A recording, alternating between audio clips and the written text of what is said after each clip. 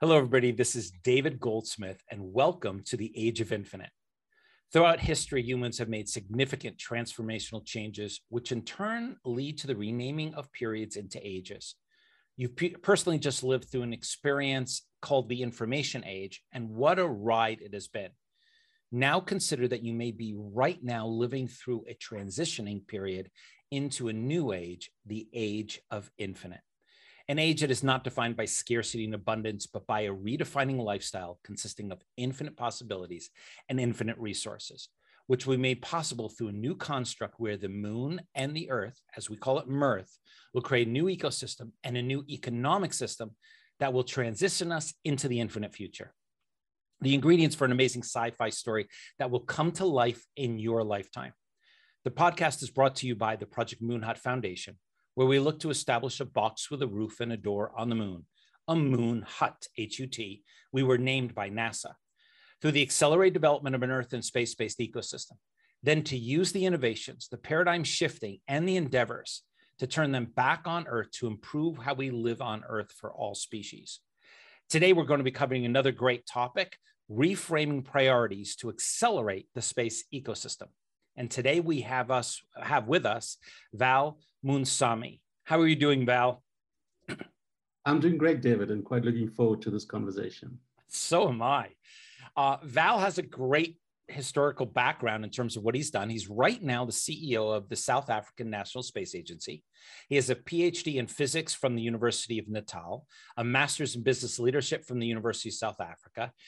He's been to the International Space University, and he also has a certificate in international airspace and telecommunications law from the University of Pretoria. That's a lot, Val. You've been studying a lot, at least. Okay, so one thing that has come up recently that I've now added to all the podcasts is this. Individuals have asked me, how do these podcasts operate? Or do you know the information in advance? This is how a podcast works.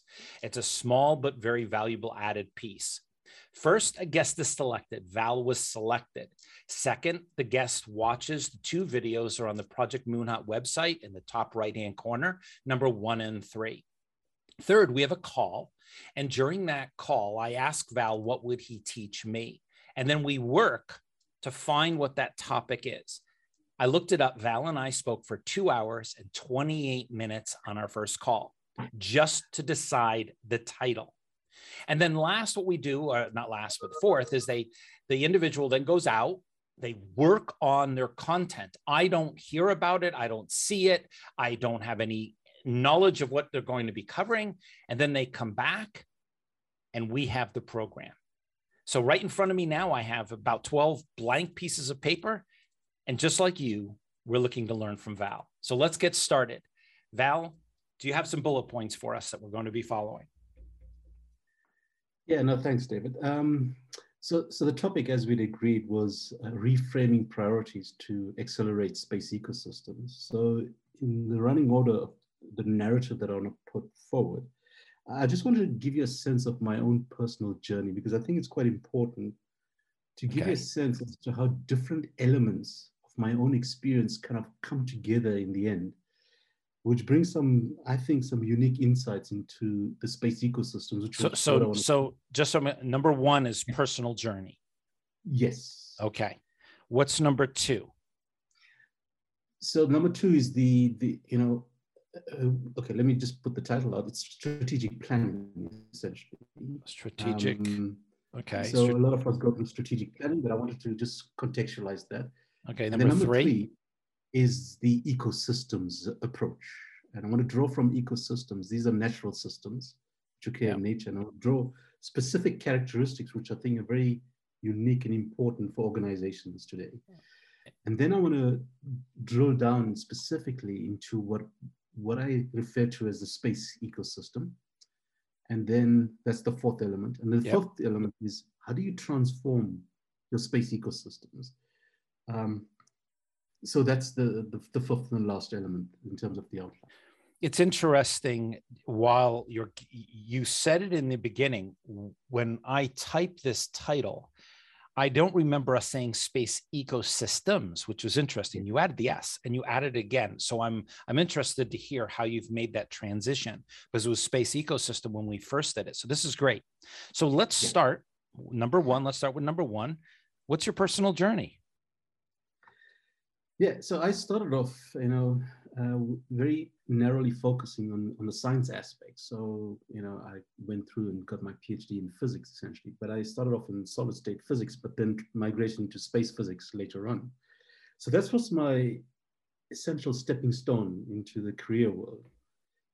But then as I started to get into the science aspects of it, I then moved on and I sort of joined the Department of Trade and Industry and looked at it from a regulatory perspective. So I was working in a section for the non-proliferation of the weapons of mass destruction. So you're talking about dual-use technology.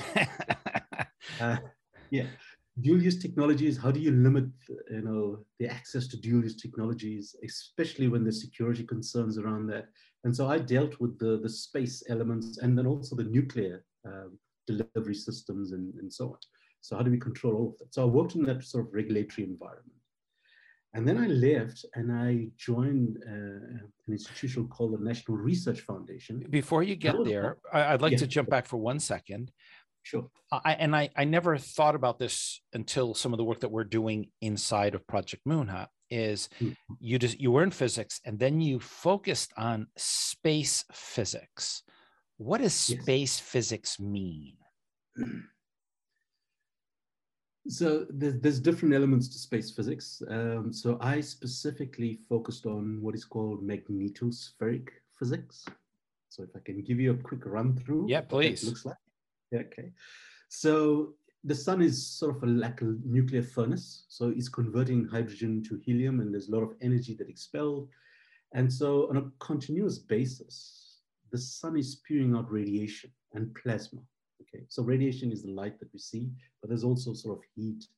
And then the plasma is sort of ionized particles coming through from the sun.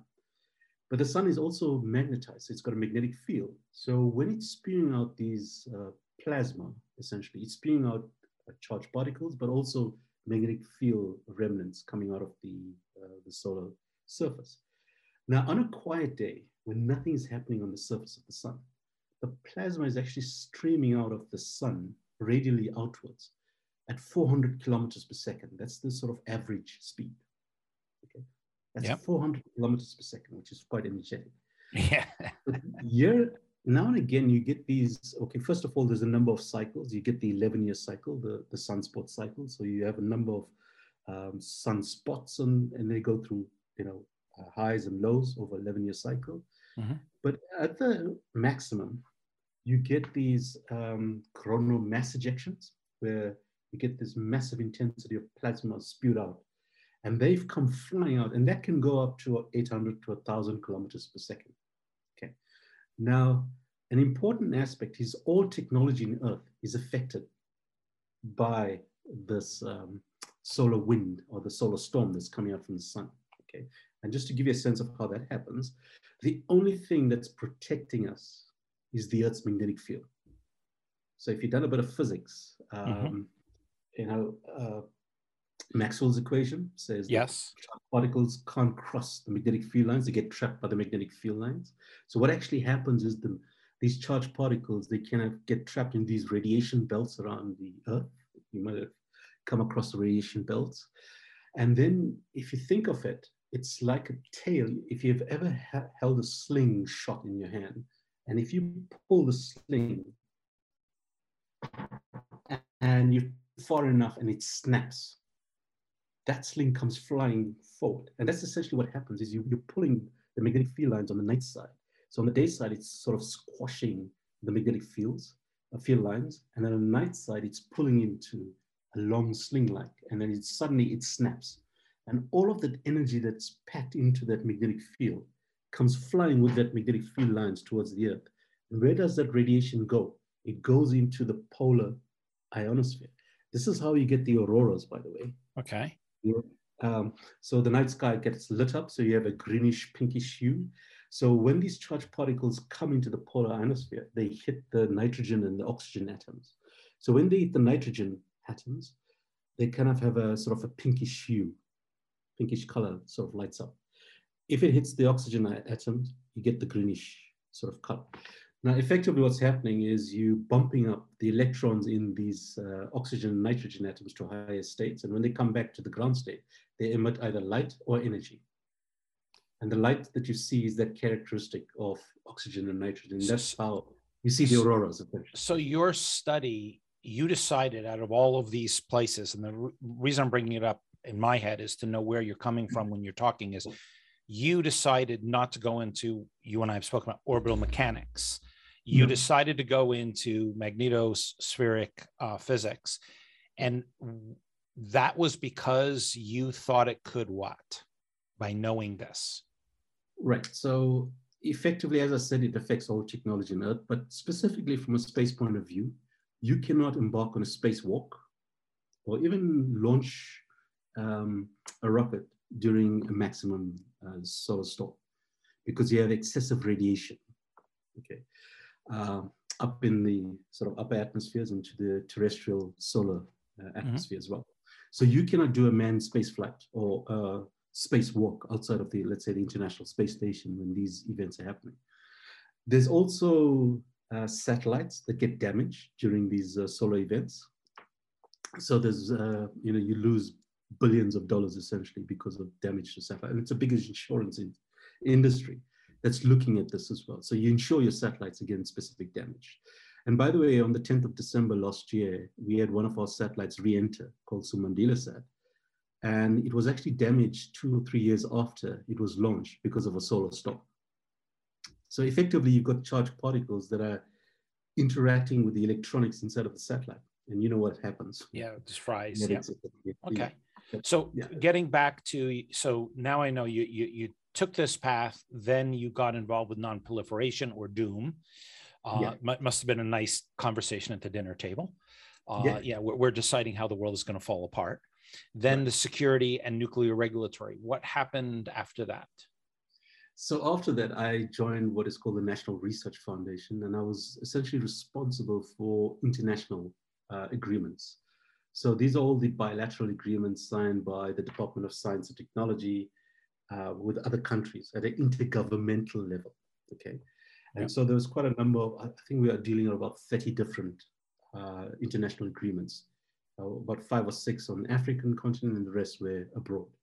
And then I dealt with the International Council for Sciences. We had like about 35 or 36 different scientific areas. So we would have national committees, like for food, safety or brain sciences or whatever the case may be, pharmaceuticals.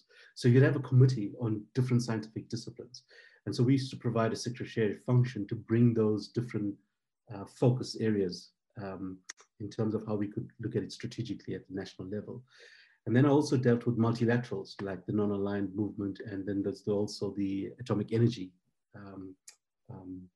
Corporation internationally. So there was multilaterals, there was Africa bilateral. So I dealt with the international relations essentially. And after that, I then joined the Department of Science and Technology, and that's where I think where my career really kicked off on the space side, because then I got really good insights in terms of developing strategies, policies for a space sort of ecosystem, or let's say call it the National Space Program, including setting up the South African National Space Agency at that time, and looking at the different regulatory instruments and so on. And then I kind of climbed up, and then I became the Deputy Director General for Research, Development, and Innovation, and started to look at intellectual property, setting up a institute called the National Intellectual Property Management Office, a technology innovation agency. I think in the States, you call it the Valley of Death. We call it the Innovation Chasm here in South Africa, trying to go from R&D into the commercial domain, and sometimes there's a gap that you have to bridge. And then also including astronomy, like the biggest radio program at the moment is called the Square Kilometre Array, and so on. And then I come into SANSA. Now, the reason I'm painting this personal journey, when I come into an agency function at management, high-level management level, I've got to engage with scientists. I've got to engage with the regulatory aspects of the business. I've got to be clued up with the international context. I've got to be clued up with the policies, with the strategies. So all of what I've learned on my journey sort of gets folded quite nicely into an executive level position is where I am now as the head of the agency. So that continuous learning and different elements of what I've learned through the years actually gets packaged quite nicely. And I think because of that experience, I can look at ecosystems from very different perspectives. It's not a single track. I didn't stay on the scientific track only. So I can look at issues from an international perspective, regulatory, and I think that kind of aspect is quite key in terms of how you unpack ecosystems. And by the way, you gave me a copy of your book to read, Pay to Think. Oh, yeah. Okay. Yes. When I was reading it, I said, wow, okay. And I did mention to you that I'm actually writing a book called Building Sustainable Space Ecosystems. Yeah. And I started to put quite a few points down. And as I was reading your book, and I thought, wow, you are essentially articulating the kind of things that I'm trying to articulate, but there's a whole host of complementarity in terms of what you put down in your book and how I saw it. And I thought, wow, this is amazing, because now we're having the conversation today. I love it. And Pay to Think is a interconnectedness model of understanding of how we actually operate. So absolutely. What you're talking about when you use the term ecosystems, it's an interconnectedness that has to happen. And so I'm glad that there's some similarities in there, because it makes it a lot easier to have the conversation when you understand those principles. So great. Great. So that's the first aspect of the outline, is my personal journey. Just to put that in context, then I can draw on those elements as we go. No, I love it. And I actually, the thing what surprised me, and I let's not call it a surprise, but you look up somebody's history. And in my case, I had to look it up to do this short introduction, and we only have 1 or 2 lines. That's all we put in the introduction. And I'm looking, saying, wow, even the law side, the masters in business leadership and the physics and all of those pieces show a perspective, a broader perspective than someone who just focuses on orbital mechanics or is a specialist in an area. So I do love that you have that complete crossover across all of them. So yeah, that's great. Yeah, and just maybe one departure point, David. I mean, Pay to Think again, right? Yeah. So your ability to make decisions is based on your experience. Mm-hmm. If your experience is limited, your ability to make decisions will also be limited. Yes.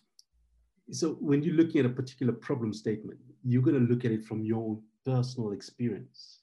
But if you have a diverse set of experiences, then that's going to really be good for you in terms of how you articulate and kind of look at that problem statement from different lenses, essentially.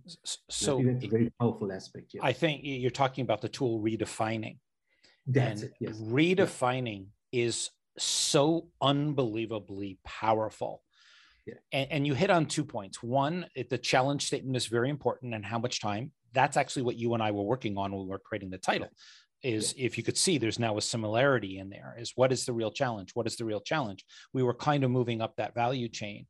But the other one that I love that you've brought up, which is fantastic because you do get it, is that organizations will often bring in a person who says, okay, let's address this topic, and then everybody go out and learn something and then come back. And I said, no, it's already too late. You have to have people at the table who, while you're having these discussions, have that breadth, knowledge, scope, the vastness of whatever they're bringing to the table. So when the challenge comes up, they say, oh, wait, Macedonia. 2015, we ran into that. No, we had that in the Congo, but it was in agriculture, and we can cross-pollinate that idea to this. But if you're waiting for people to grow to them, that becomes a challenge. It becomes even more difficult. So picking your team, extremely important, and having that diversity that you have is absolutely fantastic. Yeah. There is a podcast, by the way. I don't know if you know. I don't know if I shared this. If you look up Aut Meta, which is in Dubai, I did not a podcast, a TED Talk, And Right. you can find it on TED.com, just David Goldsmith, or Okay. you can look up AUTMETH Meta, METHA, I think. You can look it up Okay. and you can see there's a TED talk on redefining. So that might be helpful to you also, Val. Great. And just maybe to ease into this second aspect is the strategic planning. You know, I was reminded many years ago when I was having a conversation when I was at the Department of Science and Technology with my Director General. And we were talking about something, and I said to him, you know, there are two people that come to work at this organization. One, people that are extremely passionate about what they do. There's a different element or cohort of people that come in just to collect a paycheck, essentially. Mm-hmm. Okay. And you see this aspect sort of resonate inside of organizations as a collective. Now, what I painted is individuals and how they get into the organization. But when you look at organizations collectively, and it comes back to pay to think, executives, how do we look at the organization? There's two ways of how you actually approach, you know, in terms of the organizational challenges. One, you either play not to lose.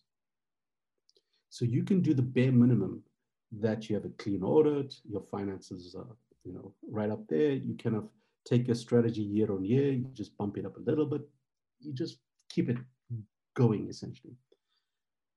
There's another element, which I think many, there are probably fewer of these kinds of organizations where you're playing to win. There's a vast difference between playing not to lose and playing to win. Yes. And I think pay to think is essentially what differentiates executives who actually are paid to think and executives who are just there to warm a seat. I'm smiling here, and I'm going to say this for a moment. For anybody who's listening in, we don't have the video on. It's done intentionally, so you don't see the person, you don't see these reactions. So that's why I'm saying it. Val can't see me. I'm doing notes, he's doing his thing. So let's get back. So I'm smiling here because, yes, paid to think is about winning. And I even would say Project Moon Hut is because we cannot lose, we have to win. That's our entire mantra. We see the 6 mega challenges coming. We see the challenges that we're facing in the future. We are not about science, research, and exploration. We are about creating the Mirth economic system and ecosystem. And even the word space, we don't use the word, we try to get away from that. We try to use the word space, because space is a geography. It is, space is not an industry, it's a geography. And so we're really talking about beyond Earth. You just have to pick the geography in, because we are planning on winning. So yes, I like that analogy. It was very good, not analogy, the comparison between losing and winning. Yeah. And I sort of looked at, you know, in your book, you talk about enterprise thinking and the 4 elements: strategizing, performing, forecasting, and learning, you know, at the enterprise level. And that's essentially what we are paid to do, essentially. So when I looked at my experience in terms of, and by the way, I must share this with you. When I joined the Department of Science and Technology, my supervisor was reporting to at the time. One of my first jobs was to sort of facilitate the development of a national space strategy. And I landed up on the first day, and the first directive was, can we maybe find a group of consultants who can come in and help us to write the strategy? And my first response was, it's like, why did you employ me for? Yes. If this is my job, why do you want consultants to come in and do this? I'm not understanding. And the response was, okay, so you think you can do it? It's like, it's worth a try. It's nothing worse than not trying. Well, there is something worse. If it means that like the world's going to fall apart because you didn't get the plan done on time, that would be worse. But you're saying, yeah, this is my job. You brought me in to design this. Let me play with this toy, this strategy. Yeah. Let me see what I can do. Yes. Exactly. And throw me in the deep end. And that's the only way I'm going to learn to swim. So I went to the executive in the department at that time and was responsible for strategic planning for the organization. And my first question to him was, is there a methodology that you use in terms of developing strategies? And he looked at me and he smiled and he said, I'm sorry, there's none. Go and figure it out yourself. Oops, okay. Terrible. I said, okay, that was bad news for me. It's like, okay, this is not the end of the world. We're going to figure this out. So I think I mentioned to you, I started that position in the department on the 1st of July, 2007. The strategy was completed by December 2007 in 6 months. Okay. And that's good. Actually, I'm going to comment. That's good because very few great plans happen overnight or in a 2-day retreat. They take time to evolve. You have to be sitting at dinner. You have to be talking to people and say, I screwed up a week or two later. And most people who are creating plans where they say they did in a weekend, they thought about it for 7 years.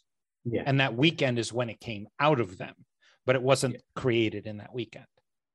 Yeah. And by the way, I didn't realize it back then.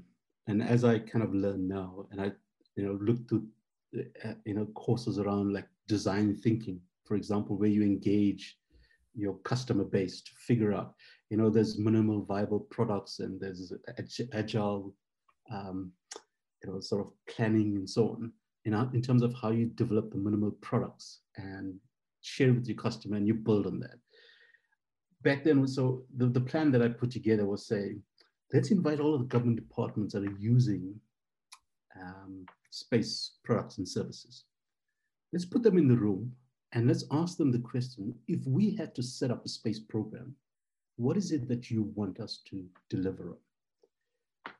So that was essentially taking a user requirements approach. Okay, say, how can we make this agency relevant to you as the end user?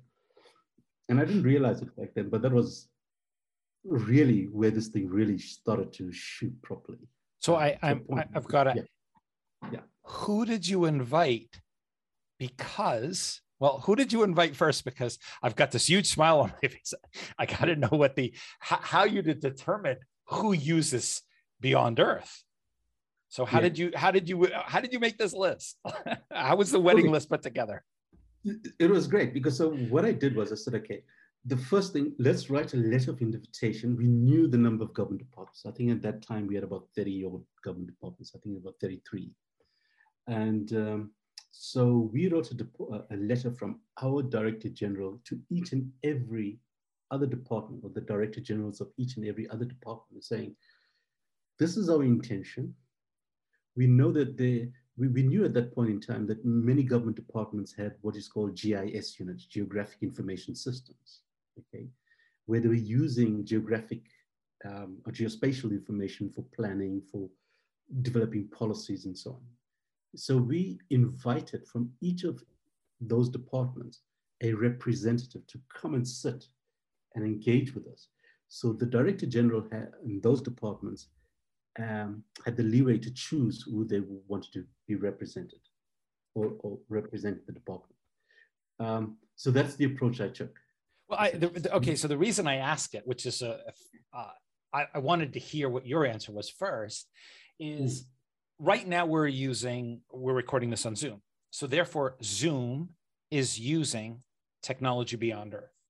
Then firefighters, the outfits that they wear, the shielding came from Beyond Earth. We have the glasses that I'm wearing, just the glasses I'm wearing are Beyond Earth. The exercise equipment, baby food, freeze-dried food, solar panels, cordless drills. The list is endless. Yet most individuals, including myself when I got involved in this, don't know that they all come from ideas generated from Beyond Earth activity. Yeah. So my point was, how did you define? Because you could theoretically said, farmer, you need us. Dental offices, you need us.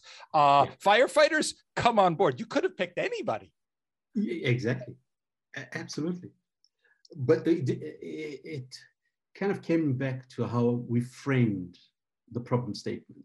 Okay. Because It was just because you're reading Paid to Think, I'm going to call it a challenge statement. So the yes. challenge statement. Well, the reason is, Val, and it's very simple. A problem is a very negative, an opportunity is very positive, and a challenge statement is neutral. So if I walked up to you and said, I've got a problem, oh, wow. But if I said to you, Val, I've got a challenge, mentally in that 1 second, you say, oh, let me see if I can help you. A challenge is a neutral version of more of a forward-oriented thinking as compared to a problem. So you'll always hear me say, our team laughs at me, and they now do it too, is because a challenge just sets a different mindset. So I'm going to kind of push you in that direction since you're reading, sorry. Yeah, so let me tell you what the challenge back in the day was. Yeah. We knew that government departments had those GIS units that were using geospatial information to make decisions, essentially. Now, here's the problem.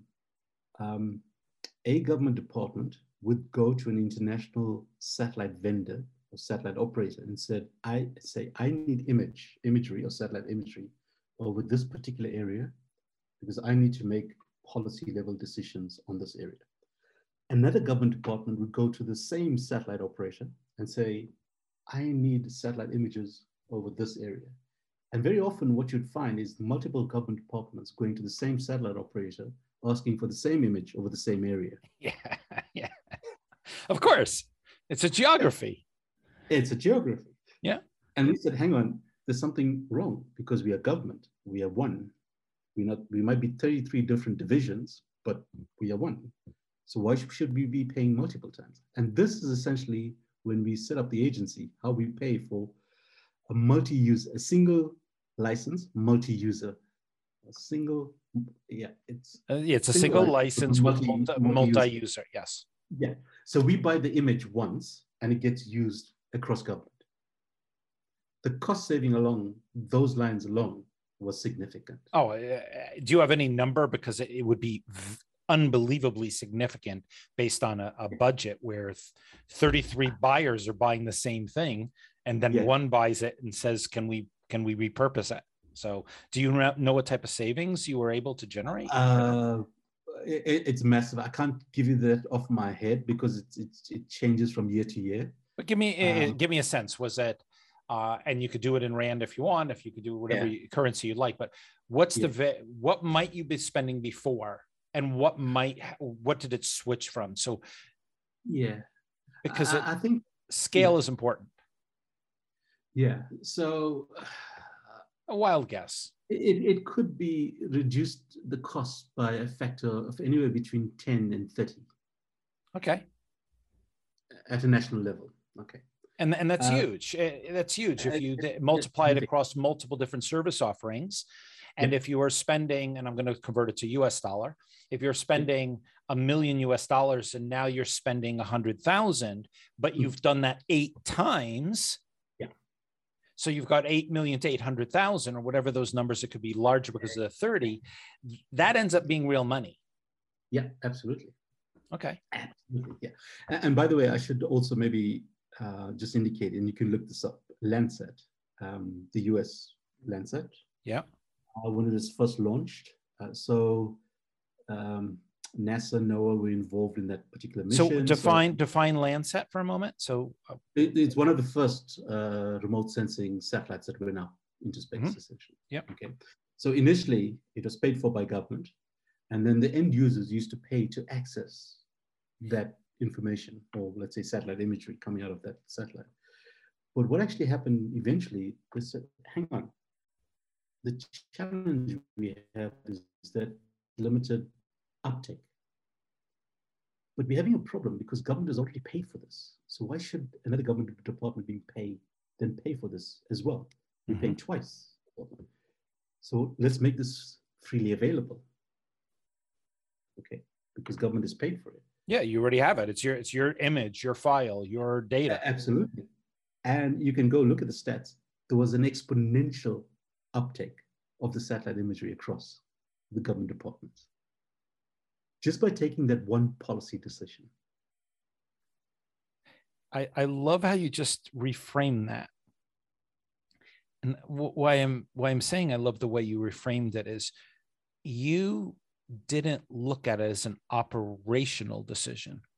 Yeah. You looked at it, and I think you've read it in the book, the GPP.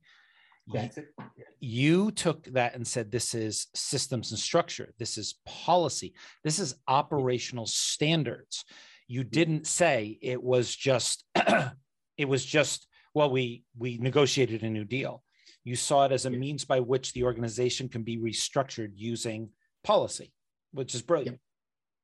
And it comes back to the ecosystem, because you're making a policy decision for an ecosystem. Yep. So I've seen a lot of these kind of nuances playing out in different aspects in this landscape, which I call the space ecosystem, which is what I wanted to share today. I mean, even right now where I am sitting, you know, the very first thing that I had to do was to relook at the strategy, because that's like the rudder in your ship. You know, it gives you direction. It allows you to steer in specific direction. Without it, you just aimlessly just floating in the ocean. So the strategy is your departure point for the organizations. And I don't think a lot of organizations actually pay due attention to strategy. And I'll come back to why I say that. And I'd like to hear that, because I'm going to probably frame it differently, but I'd love to hear how you frame it. Yeah. So there's different aspects around strategy. And I think I started off playing to win versus playing not to lose. If you're playing to win, strategy is key. Okay. And every other aspect of the organization hinges off your strategy, by the way. Whether it's your systems, your processes, your structure, it all comes to fruition because of the kind of strategy you put on the table and the strategy that you want to pursue. Okay. And if you think of your organization as in a boat race, let's assume you in a sailboat race, and there's different scenarios you could look at. Okay, so for example, right now during COVID-19, we had a lot of organizations shut down. So what happens if you're in a sailboat race and the wind dies? What do organizations do? Most organizations just stop and say, there's nothing else we can do. We just wait for the wind to pick up and then we carry on. But there's some organizations that say, hang on, let's get this boat ready, that when that wind picks up, our boat is in ship-shape condition. We have taken all the mask out of the bottom of the boat. Everything is well greased and oiled, and we're ready to go. And it's those organizations that plan during that particular phase when nothing is happening, it seems like nothing is happening, plan for when the wind picks up, actually are the winners. And by the way, if you think of strategies that are put together at a national level when you're in a recession, you will notice that even in South Africa right now, our president is pushing quite hard for investments in infrastructure. Because that's what countries do. They invest in infrastructure so that when the wind picks up, when there's an upturn in the economy, your economy is ready to go. Those are the strategies you use when it seems like the wind has died down. And you're perfectly, in my opinion, this is just my opinion, you and I are talking, in my opinion, you're perfectly correct. I would add, and I think it's written about, but I will add that the majority of plans that I see when I'm out, worked in over 50 countries, all over the world, lived in Hong Kong, lived in Luxembourg, lived in the US, they're not really plans. Yeah. They don't take the desired outcome. They don't hit on the strategy, the macro tactics, the tactics, all terminology that Val, you would understand at this point. I'm not going to go into all the details, but they're really not a plan. I'll give you an example, and I won't name the country because I'm trying to talk with them right now. But the head of digitalization of a major country in Europe asked a company to create a plan.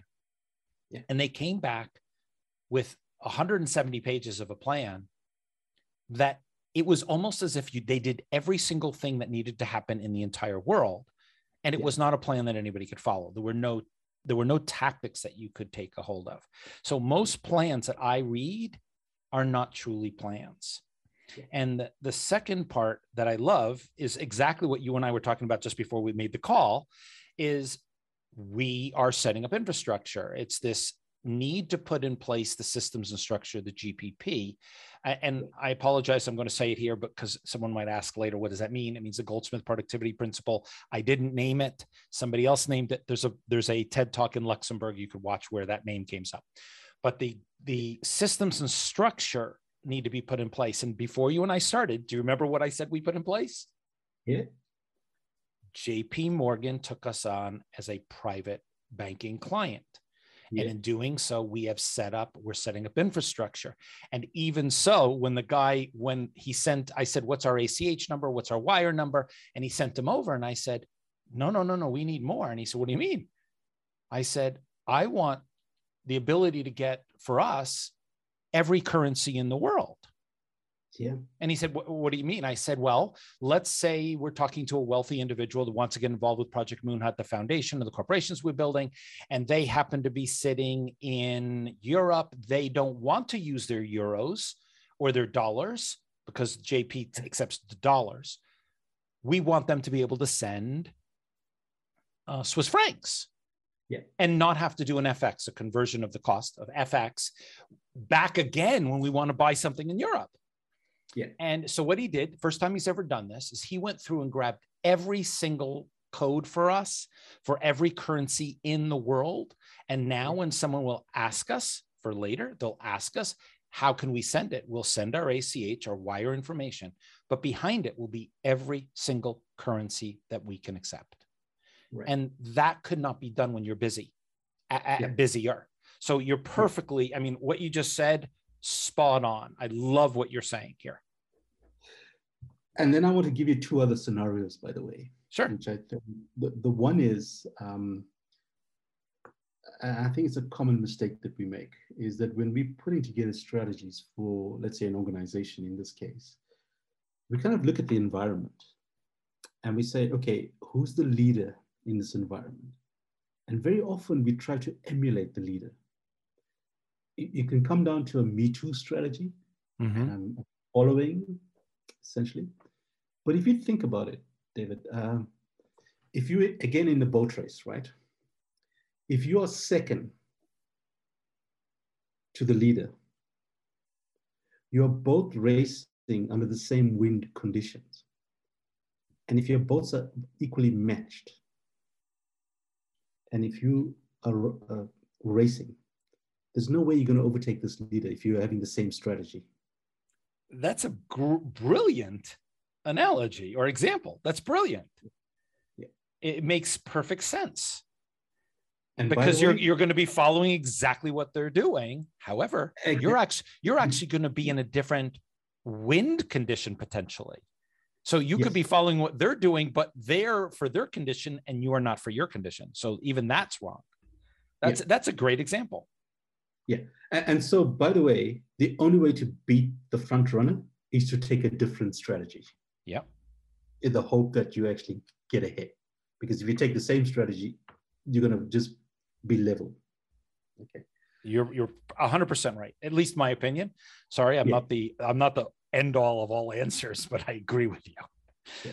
But also, if you are the front runner, it pays to look behind you to see what the other guys are doing. So you can stay. Yeah, that's competitive intelligence. Yeah, exactly. And by the way, have you gotten to that chapter yet? Yes, I'm reading. Like I said, I'm quite amazed at what you put down in terms of pay to think, because I'm not sure if you're a Formula One fan, but this is exactly the strategy they use in terms of tire management. So you could use different compounds of tire. You got a soft compound, a medium, and a hard, right? The guy who's running second will not emulate, let's say the guy who's in the front, and if he stops and changes his tire, the guy who's running second is not going to use the same tire. he will choose a different compound. And likewise, the guy who's leading the race, if the guy was second who changes his tire, he's going to match him so he can stay ahead. Yeah. So this strategy is quite powerful. But again, like I said, are you you're obviously a fan of racing. Yeah. Is there an individual who's responsible with binoculars or something? Is there a person responsible to try to figure out what tire that other company, that other group is using? Oh, yes. Absolutely. So there's a competitive intelligence component of it, which somebody is watching multiple different pits to figure out which each one is doing. And then he's feeding back, or she is feeding back, the person is feeding back the data so that that pit crew can make its ultimate final decision. Yes. By the way, there's a whole big data team behind each and every of these teams. So if you're watching Formula One, you will see Amazon Web Services providing analytics to say, this guy's going to catch up with that guy in lap 21 or lap 10. And they, each and every moving part of the car, there's actually data attached to it, which they then stream back. And there's all sorts of decisions being made. And even the strategy can either win you the race or you lose the race based on the strategy. All I can say is my first time on a racetrack with friends, I was in the center because they had a car, and I was standing there and I saw this pit car, not the pace car, but the starting car. What's the first car that goes around that starts the race? Well, in Formula One, there's no. But in Formula One, there's not. But in another race, what happened was this car drives up, and I can tell this is the guy who starts the race.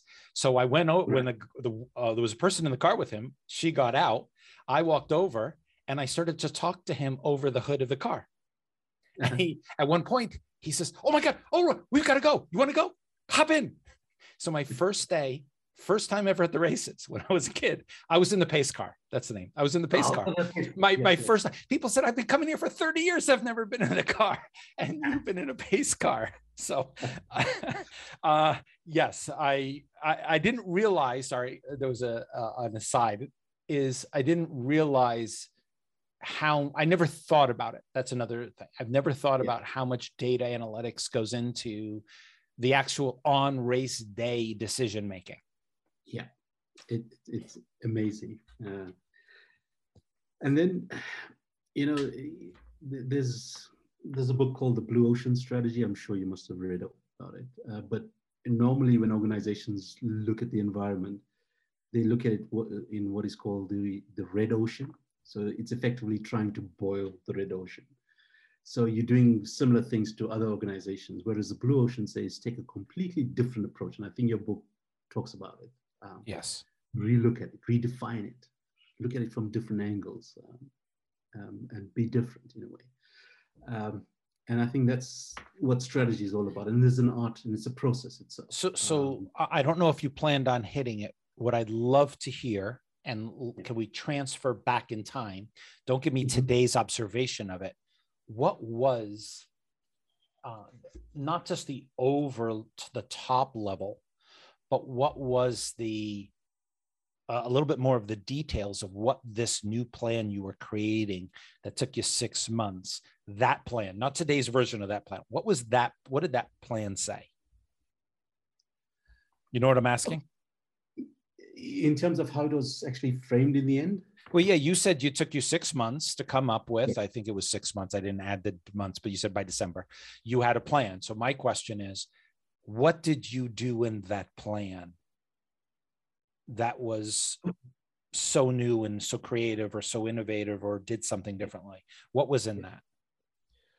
As I said, we took what is called a user requirements approach. So that's top. Yeah. What did you do inside of that is my question. Yeah. So effectively, what I did was to take those inputs and I collated them.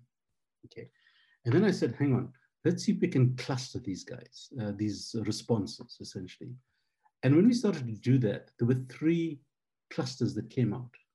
Okay. The one was saying that we need to look at these space products and services, essentially looking at it from an environmental resources management perspective.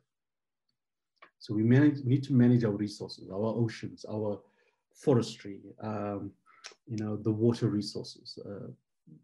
Can we look at our weather planning and so on? So there's a whole string of different user requirements under environmental resources management. The second was saying there's disasters. So let's look at disasters, safety, and security. And if you go and look under that, cross-border risk, moving of assets across the country, making sure that the assets are secure. Looking at waterborne diseases as an example from a health perspective. So there's a whole plethora of different elements, positioning and timing for safety point of view as an example. Then the third one was innovation and economic growth, looking at it from an industry perspective, the spin outs, the spin ins. You talked about all the different innovations that came from the space ecosystem, essentially. So we wanted to emulate that aspect of the innovation value chain. So that was the three clustering, essentially. And then we said, okay, if that is that the agency has to respond, how do we set up the agency to actually respond to that? And I think this is where the ecosystem, my initial thinking of the ecosystem sort of stemmed up. And I think I'm going to come back to that a little later on, because if you read our national space strategy, when I talk about space ecosystem, you'll see that reflected in that particular strategy. Okay. But I think over the years, it's got nuanced and strengthened in a way. No, I appreciate it. You know what I'm asking, and I think you know me well enough after 2.5 hours, is that I like to dig down, because often the missing, my wife was the person who did this for me, and I'll share this just as an aside, is I used to say, well, I give a definition of something, and then you gave an example of it. So I would say, well, a cup is something you could drink water out of. And my wife one day sat me down and said, no. A cup is a certain type of material that's shaped into a form that can hold a liquid. It can come in all different types of mediums. An example of using a cup is so you could drink out of it. And so what often happens when there's a description of something, you get the example, but not really the definition of it and what you're really trying to accomplish. And this little set here, by breaking it down into the clusters or the product lines, is another layer of me understanding how you were approaching it. And you approached it. The first one you brought up was environmental. And then the second one was disaster, safety, and security. And third was innovation, economic growth. So it was interesting, because I think if we were to talk to individuals in the Beyond Earth ecosystem, they will start off with innovations and economic growth. That's right. Yes. They start with not the first one that really is being the use case. For example, the firefighter, the glasses, the exercise equipment, the baby food, those that I used earlier, this freeze-dried food, they would start off with the other one and thinking, that's not why you do this. And so it was interesting, the order that you even gave it. So I appreciate it. And I think it was primarily because of what government was doing in the day with regards to that. And that was the departure point, essentially. But the last element that we put in, innovation and economic growth, was exactly to the point you're making, not to miss it. And I can hear it. That's why I'm listening to your words and the process in which you're delivering them.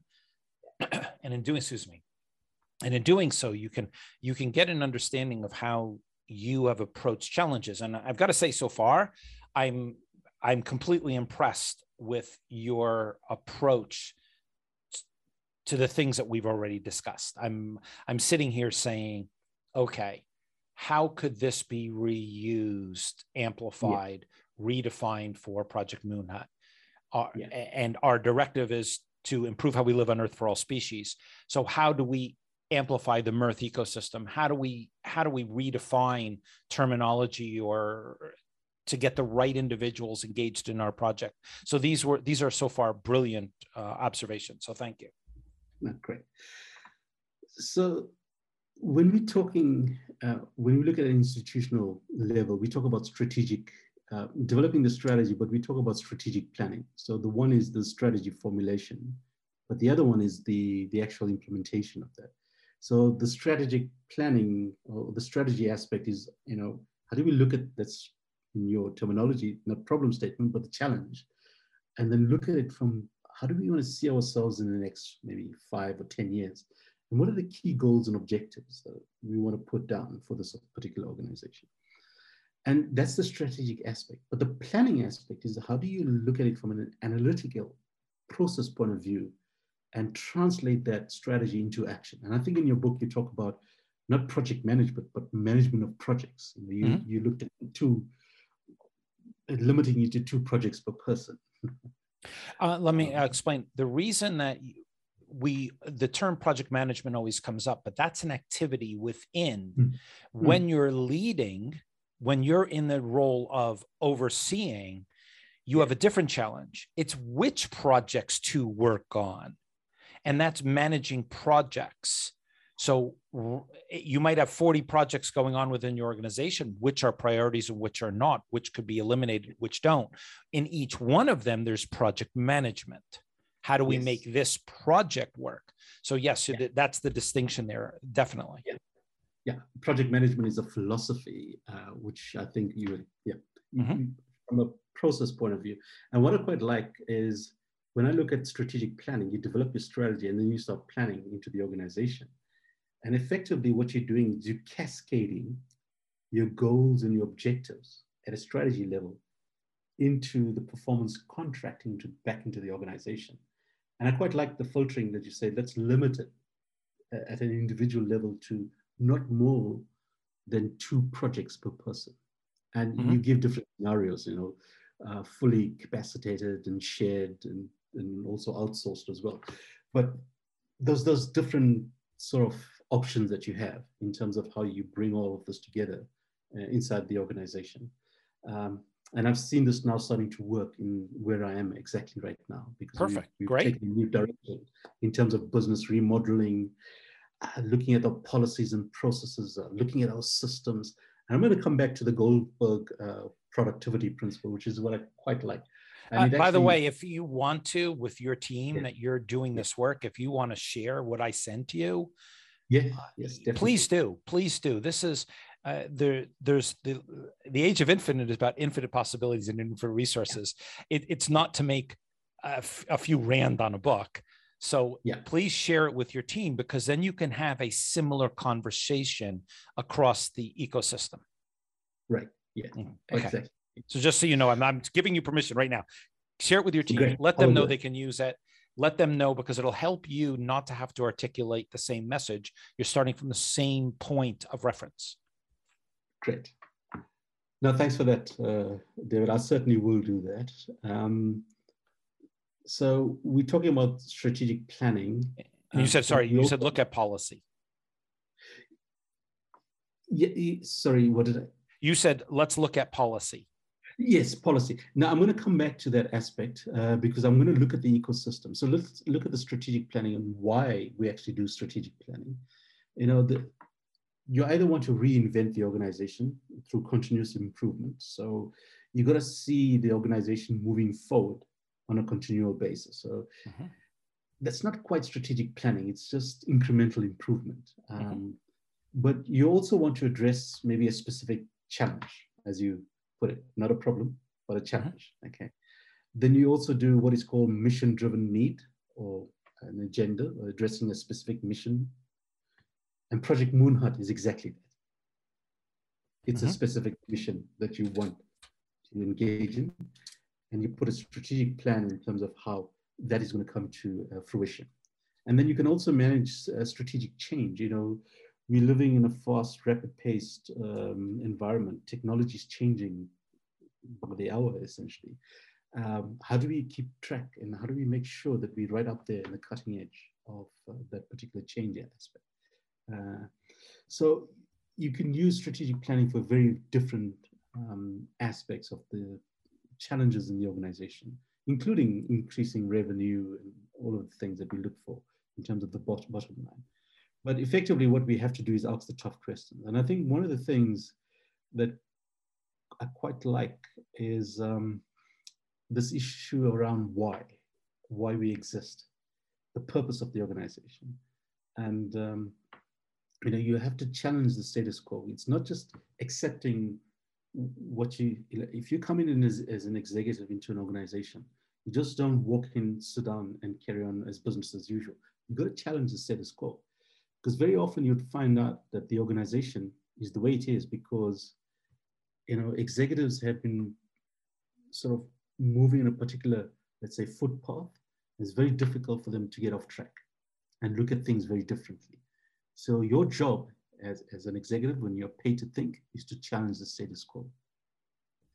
So you have to reflect and respond to the environment within which we operate, but also looking at it, as I said, how do you beat the competition? Not by following, but by looking at different strategic options.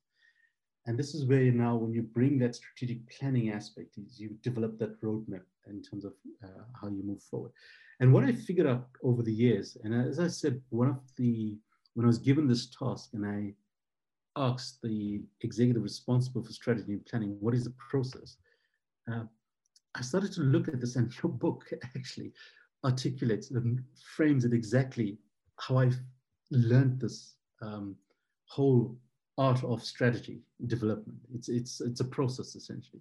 You looked at your current reality, and there's very different tools that one could use in terms of your current reality, but you also want to look into the future, that shared vision. Okay? Now, when you're looking at the current reality, obviously you can do a SWOT analysis or this pestle analysis, but essentially what you're doing is you're taking stock of the present, where you are at the moment. And you can do all sorts of audit, studies and surveys. You can do, referencing and research and so on. But when you're looking at the future, is you're looking at that shared vision, but you define the values, the benefits, the value proposition at the end point. Is that here's my vision. When I get to that, achieving that vision, this is what it would look like. And in between, you're doing a gap analysis essentially, and you're identifying the critical issues between where you are at the moment and where you need to be. And that's when you develop your goals and your plans. That's your strategic aspect. That's the element, the process that takes you from where you are to where you need to be. And that the detailed implementation plan actually kicks off as an offshoot of that exercise. And I kind of figured this out, just by trial and error. I didn't, you can do an MBA. It's not clearly defined in terms of processes and tools. You can do a SWOT analysis and so on, but how this whole thing fits together, it's actually an art that kind of feeds into the process. What I want to do is maybe right now, in terms of that process, and then just to recap very quickly, in terms of the strategy, and I gave you the example of the National Space Strategy, looked at it from a user needs perspective, understanding what sort of services those particular needs the users would require. And that helps you to define the market. And then when you're setting up like your agency or your institution, you look at it from a governance and management perspective. And then you have to look at the coordination aspect. How do you bring all of these different elements together? And this is where the ecosystem now starts to creep in. And you can even look at international cooperation in that perspective, because if you're looking at the space ecosystem, it's not just limited to a national level. It's a global value chain. And this is where international cooperation, Space 4.0 is an example, 3.0 and 4.0, talks about international cooperation and industry. Can you please, because first time I've heard Space 3.0, first time I've heard 4.0. Can you define what they are? So if you go back into the history of space, okay, it went through different successive phases, essentially. So we talk about Space 0, version 0. This is astronomy, by the way, pure astronomy. Okay. And I love that you went that far back. I was not anticipating. So, like, where is he talking about? He said, okay, we've gone back. Right back to the original. Nanaran Prasad, when I asked him a question on the podcast, it was a brilliant answer. He says, well, let's start with gunpowder. It's like, wait.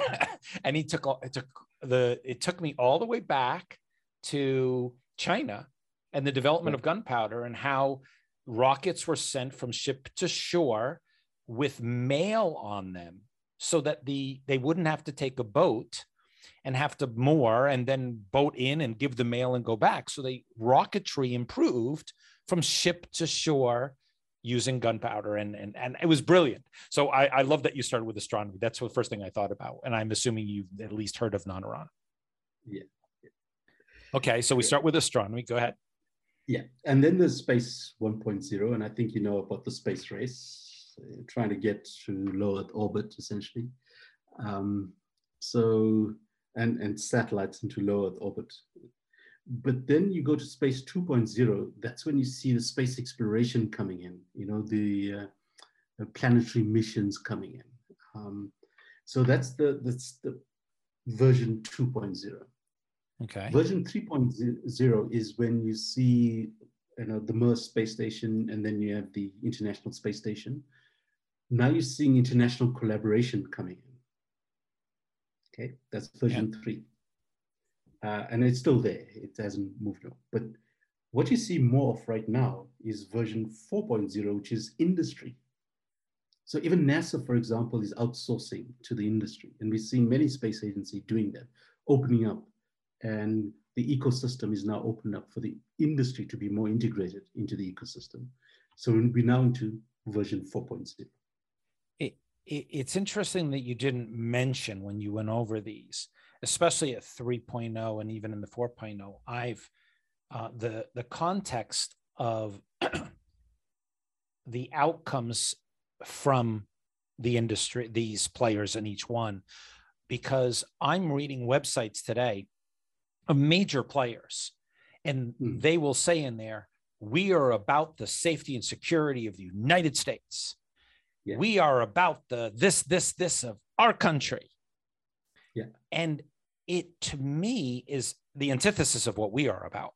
I mean, we are about bringing the world together in one entire project that will help move everything forward so we could find commonality and not the divisiveness we're finding even today through a variety of other experiences we're all involved in.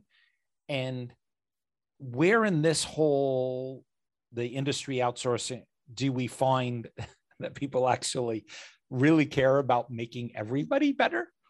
Like this age of infinite we talk about? Is that 5.0? So David, as you're talking, it struck me, by the way. I've been following, you might know there's the James Webb Telescope that's been launched, right? Yeah. Okay. So there's a joint venture between NASA and the European Space Agency, ESA. Now, if you follow the public announcements that are being made, it's quite funny, because what I see is that NASA has done A, B, and C. And on the other side, it's ESA has done C, D, E, and F. NASA has done G, H, and I. ESA has done. I don't see a joint announcement that says NASA and ESA has done this and this. I see this sort of competitive spirit between NASA and ESA. And yet, if you were to really think about this whole Beyond Earth ecosystem, and the reason for it is, in our minds, the way we play it is, we are about bringing the participation across all ecosystems. And we do not say we are working with X and Y because of their country affiliation or their references to a specific type of organization, such as the European Space Agency. We are about individuals and organizations helping us to achieve the desired outcome of improving life on Earth for all species. And that's really why you and I started talking, is that I saw, at least for the interview, because there have been people who get turned down for interviews, that you had a more holistic view. Yours, I think you recall, and I'm not trying to pick on you, you were very much Africa. And I said, no, the world. Yeah. And that's because that's what we're about, is the world. So I agree with you. I see it's not a collaboration. It's you do one thing, I do another. You do one thing, I do another. Yeah. But yet success of the mission was because of both the contributions. Yes, absolutely. Yeah. So Absolutely. where does we improve the rest of the universe, or at least our the world? Is that 5.0?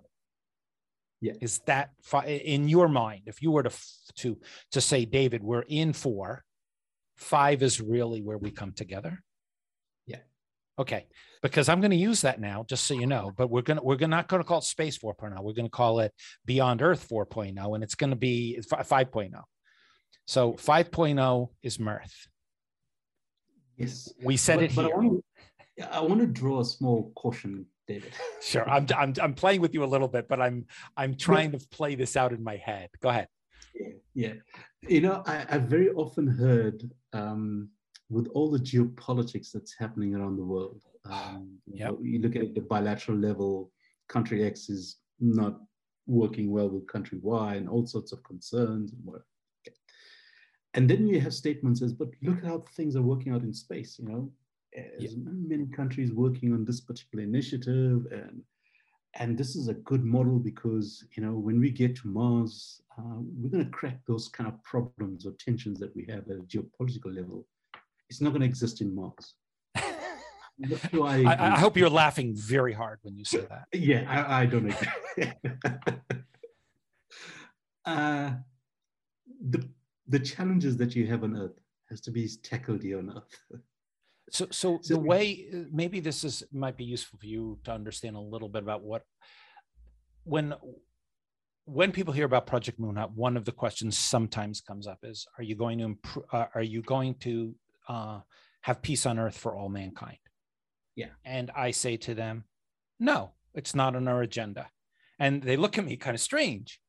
And I say to them, look, you put 2 heterosexual men, a heterosexual woman on an island, deserted island. Are you going to have peace? And people will laugh. And just the other day, someone said, well, 2 heterosexual women on an island would not have peace. And you look at marriages, which are just 2 people, we don't have peace. Yeah. So that's not our initiative. However, I'd like you to do an extrapolation from here to the future. Yeah. Let's take our 6 mega challenges. Climate change. I'm not going to go into the details. You and I had gone over a little bit. Climate change, mass extinction, ecosystem collapse, which is full ecosystems completely falling apart. We've already had them on Earth. Mm-hmm. Then there's displacement, political, economic, religious, you name it. Then there is unrest, again, political, economic, religious, you could name the list. There's a long list of them. And then the last one is explosive impact, things such as overfishing, the coral reefs dying, the rainforest disappearing, all of those. My take, this is our plan because we have a 45-year plan, is that in about 7 to 10 years, and this is inclusive of the Doomsday Cliff, I forgot what it's called, the cliff down in Antarctica. When these pressures start to put conflict on the world, individuals will start to ask new questions. And then they're going to say, who out there is solving this? And we hope, that's our plan, to be ready to say, globally work with us. Yeah. This has already been thought through, but that Doomsday Cliff, what is it called? The Doomsday Glacier. When that drops, it won't raise the sea level because it's really the glacier behind it that does a lot of that. Yeah. But once you start seeing Indonesia, Philippines, the Maldives, you see the coastal waters of China, the Greater Bay happens to be, when you and I grew up, it was the Pearl River Delta in China. Right. You look at the coast of the United States, you can go down through Europe and Scandinavia. These just water alone will cause individuals to say, what's the new solution out there? And we're hoping, that's our plan, to be ready for that, to address these type of challenges. I don't think humanity is ready today to get over the geopolitics. I think there's so much, there's so many challenges there. I'm going to keep my mouth closed. I was going to bring this aspect a little later on. Okay. Sorry. No, but I think it'll be useful just to put it on the table. I've picked this up even inside the organization I'm at the moment, at Sensor, the space agency. One of the things that I picked up is we talk about missions. So we have what is called a mission-driven focus. So we have a satellite that's going to be launched, or we're going to put a new ground station. So these are specific missions, okay? So the organization is mission-driven. So we have these good, big mega projects that we're looking at. And then we are values-led. So the values that we articulate for the organization is there to ensure that we achieve those missions as a collective. Okay? So it's mission-driven, values-led. And then I said, hang on, this needs to be turned on its head, actually. Mm-hmm. It actually should be values-driven, mission-led. Absolutely. Absolutely. And I think if you take that approach, you're going to start to crack a lot of, I'm not saying all, but a lot of these global issues. Even the NASA ESA example that I gave you, it's mission driven. The values come second, right? But if you put the values in front and you said, and NASA and ESA sat down and said, what are our values that we collectively agree as NASA and ESA? And how do we communicate around that? What you're seeing right now and how they're communicating would be completely different. Absolutely. Which is mind-boggling if you think about it for a moment. Yeah. There are stories out there about how by sending a satellite, we're going to improve these 6 mega challenges over time. No. Yeah. Our directive is to improve life on Earth for all species. That's it. One of the mechanisms we are using is MIRTH, and Beyond Earth. One of the tools we're using is On Earth Tech Transfer. One of the tools on Earth we are using, and there's a series of them, that's part of the plan. Yes. But it's not, you don't hear this. And I'm not a space person. Yes, so I'm kind of baffled at how this is kind of, in my mind, glossed over. Yeah. We're going to do this. We're going to do this. We're going to set up the telescope. We're going to do this. We're going to do this. And it will help Earth. Yeah. Wait. Rewind that for a moment. So you're absolutely right. So how do you fix that in your mind? Well, this is how you reframe now the organizational culture, essentially. What is central to the values of the organization. And then the mission gets added onto that, essentially. And so, by the way, if you look at it from what's happening globally, when investors are looking into organizations, you probably come across the ESG, the economic, social, and the governance aspect. Yeah. Okay. It's values driven. You're stepping into muddy water with me on this one, but go ahead. Let me hear what you've.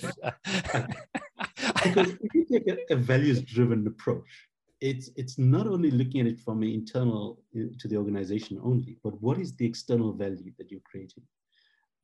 You talked about Project Moonhut. How do we improve the life on Earth, as an example? It's values driven. Okay, Project Moonhut is secondary to the fact of what you're trying to achieve. It's improving the quality of life. Mm-hmm. So when we look at how do we take care of the environment, how do we look at the social impact that we're making, it's values driven. And even when you're looking at your customer focus, it's values driven. The customer doesn't care the particular mission. It doesn't care how you got the data. It doesn't care what ground segment you have. All they want is that data on their laptop or their handheld cell phone, mobile app, or whatever. That's all they care about. And if you as an organization can look at it from the values-driven perspective, how do you do that ethically and morally? I think it's complete, because many organizations focus on the mission rather than saying, let's focus on the downstream, the customers, and the governance aspect. Ian, there's one video you watched, we called it the Moonhut Mission. It was that word mission I hate, sorry. It was because somebody on the team kept on using the word mission and I put it in there, but we actually call it the Moonhut Project. Because it is a project. It's just one piece of everything we're working on. And the question that I have then is, how do you, not just writing it on a piece of paper and telling people that's supposed to be the value that we defend and we work towards, How have you done it, or how would you suggest organizations do it when it comes to the Beyond Earth ecosystem? Okay, so when you know we what I'm look saying, at you know what I'm asking, right? yeah, no, I Okay. know exactly what you're asking. Okay. Right. So there's a structured approach, and you talked about the strategy, and then you kind of looking at it from the the performing aspects, the forecasting, the learning aspects. So in my framing, I looked at it from a strategy point of view. Then you got to look at your business model and structure. Then you look at your processes, your systems, and then rewards and recognition for your stuff. But an aspect that's truly encompassing all of that is the culture of the organization. Now, what we try to do, we actually started this exercise about 8 months ago. We're going through what is called a change management process in terms of re-looking at the culture of the organization. And by the way, if you want to change the culture of the organization, the trick to doing it is by taking each and every individual on that change management journey. Mm-hmm. Each and every, so if you want to change the organization, you got to change the behavior of each and every individual. And by the way, I should also mention, you could have the most fantastic goals on earth and you can try to implement it. But ultimately, the success of that strategy is based on the collective behavior of your organization. And that comes to each and every individual playing their part in the organization. So when we looked at change management, we used a particular model called ADKAR. I'm not sure if you're aware of it. But first of all, you've got to create the awareness for change. So you articulate the strategy essentially, and then you say to the organization, to get onto this bandwagon, on this strategy, this new direction, this organization cannot be business as usual. Okay. Because if we do, we're going to fall off the bandwagon. So you cannot maintain the status quo. You cannot do more of the same. You cannot just resolve your current issues and think that things will be different. So you're going to start to relook at the organization. And so the first one is to create the awareness. We've got a new strategy, make them aware that there's a need to change. The second element in the ADKAR is called the desire. We need each and every individual to ensure that they have a desire to change. If there's no desire to change, nobody's going to change. Okay. And there's processes, by the way. The ADKAR model is a process-driven approach. So each and every individual has to be engaged in this process. So you create the desire. The K is for knowledge. So now you give each and every individual the tools in terms of how do I change? What do I need to do to change? And there's a whole suite of tools that neuro leadership, positive thinking, reinforcing, and those kind of positive thinking. It's quite interesting in terms of how your thought patterns could influence. I mean, we just did a neuro leadership, actually, I think it was in November. And just by the way, I need to give you this example. There's a set of twins. I think this is the case in the US. The father happens to be a mass murderer, unfortunately. So he's on death row. Okay. A few years down the line, they go and look at these two, the set of twins. So the one is also turned out to be just like his dad. And the question that was posed to him is, why did you choose this path? And his response was, because of my dad. Then they looked for the other twin and they found him. And he was living in a small town. So the first twin, both of them knew of their dad? Yeah, both of them knew of the dad. Okay. Yeah. They found the second twin. And he was in a little village and he had just won the Father of the Year, happily married with kids. The question posed to him was, how did you turn out to be like this? And his response was exactly the same as the first, because of my dad. Mm-hmm. The first one says, I just emulate what my father did. The second one says, I refuse to do what my father did. Mm-hmm. The power, the choice is in your hand. So even in the work environment, you can make a decision as to which way you want to go. There's a whole lot of thinking around neuro leadership in terms of reinforcing positive thinking. And you've got to take each and every individual through that journey in terms of how do you reinforce positive thinking. And I love how simplistic you've made it. Yeah. Yet at the same, well, you've worked around the world. There's a difference in my mind for someone who speaks around the world and someone who works around the world. A lot of individuals will speak, so they say, "Oh, I've worked in this country." No, you didn't. You went to a building, a bunch of people met at the building, you spoke and you left, and you went on a tour. That's not working in the country. Yeah. There's a big difference culturally about perceptions and messaging. If I was to, it's not as clear as I'd like it to say, but it's that it's not a ubiquitous, it's not a universal understanding of how cultures work. And I'm going to give you probably the most shocking or eye-opening, and I hate to use the term eye-opening, is what I'm going to say, of an example that really, it was one of my first real takes on how different we can see the world. And I was with my first friend I ever made in Hong Kong, lived there for 10 years. It was a COVID, things have changed.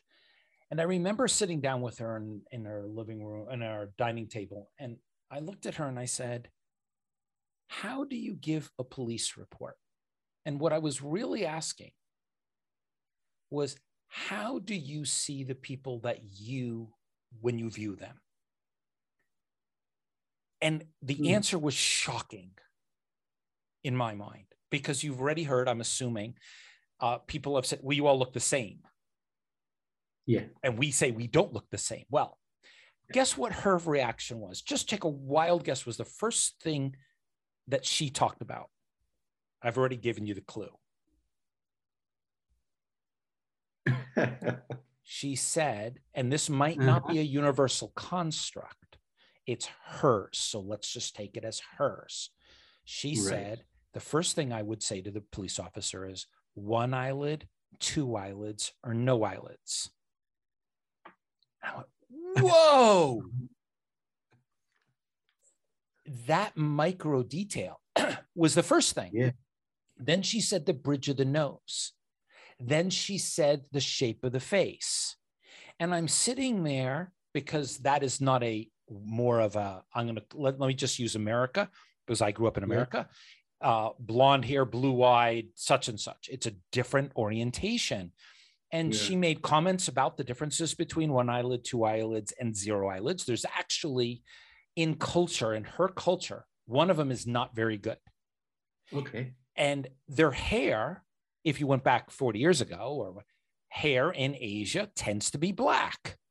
Yeah. So that's not a distinguishing characteristic. My point, getting back to this, what people see or what they believe, is to change an organization is to also understand that each different message is interpreted so differently in every culture, in every situation. And it could be how tall you were when you grew up, how short you were when you grew up. It could be how many years you went to university. It could be, did you grow up with one parent or two? Were you economically advantaged? Were you not? I mean, the list is endless. So it's you made it very simple. And I'm trying to say that I also appreciate the complexity of this. Is that okay, what I added? No, David, I think what you just put on the table, I've seen this play out in my different experiences across the world. I would. Do you know this saying? Let me ask you. Do you know the saying? If it's yellow, let it mellow. If it's brown, flush it down. I've heard it. Yes. Why have you heard that? Because it's not in the culture that I've lived in. No, neither in my culture as well. So. It was. I had a business in South Africa, and we were in Cape Town, and during the last really challenging drought, I remember showing up and they said, we can't flush the toilets. Oh yeah. It was, and they said, and they had water drainage off the rooftop. So it went into a bin, and there was a bucket next to the toilet. And if it's yellow, let it mellow. And everybody used the same toilet. But when it was brown, you flushed it down, but you also used the water from the drainage system. Right. You would not understand that if you probably lived in Bali. Well, not even that. I mean, I live in South Africa, but in Pretoria, we didn't have a drought. Oh, okay. So as we were getting the aroma of you didn't even know what was going on. But that's where I learned that. I learned that while I was down in South Africa in Cape Town working. Yeah. No, but I fully agree on the culture shock aspect. I've seen that many times. But just coming back to your question, it's we using a specific framework for change management in the organization. Okay. And by the way, it's a process that's taking 2 years. It's not a switch of the button. It's a long and tedious process. That much I can say. Okay, it is, and it's an ongoing process. It's like raising. It's an ongoing process. It's raising children. You don't stop raising your children to some degree. Yeah. So yes. I talked about the knowledge, but the other A is the ability to change. Do you have the ability as an individual to change, as a team, as an organization? And then the last R is reinforcement. So you've got to keep reinforcing the change elements that you've walked through already. How do you hire in your case? How do you hire for the ability to change? Yeah, that's a very, very good question, David. And I think we've actually re-looked at our recruitment process altogether. So when we're going through a recruitment process, apart from just looking at it from just an interview process, essentially you get a candidate or different candidates and you pose a whole series of questions to them. But now we ensure that they go through a barrage of different tests. And also the culture fit is one of the tests that we put them through as well, to make sure that there's some tests that are done to see if there's a fit. And we have a consultant on hand who actually does all of these for us. And very often, we get it right, but sometimes we get it wrong, unfortunately. And it's never an exact science. No. There's no button on the back you can press reset. Let's try this again. Exactly. You're on your team. Is it primarily South Africans? Primarily, yes, but not all of them are South Africans. Primarily, yes, but we do have foreign nationals working at the agency as well. In fact, now, because this is not a normal question someone would probably possibly ask. Foreign national to you could be Botswana, Zambia. They don't have to be all over the world. So if you looked at, let's say, how many of your team are from the continent of Africa? I'd say probably 2-3%, maybe. So our team is not big. It's just over 200. There's about 204. So out of 204 people, how many of them are from South Africa and how many are outside of South Africa? Okay, I can't give you the exact stats now, but say around about 194, 5 would be South African. Okay. So that's when you said 2 or 3, it kind of, what do you mean 2 or 3? So yes, so it makes it easier for you to be able to create this culture change because like my friend Hazel, you tend to see the world with certain equal perspectives, not generally equal across the world, but in terms of a bandwidth, it's a standard deviation is closer than it would be otherwise. I'll caution against that. Okay. We're not a monoculture in South Africa. I think you've probably experienced that. Yeah, so the Afrikaners, there's 5 different versions, 5 or 6. 11 African languages. Yeah. Mm-hmm. And then there's Indians, and you get different ethnicity around that. And then there's coloreds as well. Yeah. And then there's mixed. I think it was mixed, right? When you put them together, it's very dynamic, but you also have your own challenges. But diversity is very good. Okay. Because you bring different perspectives to the table, which is what I wanted to talk about in the ecosystems of this planet. Okay. Go ahead.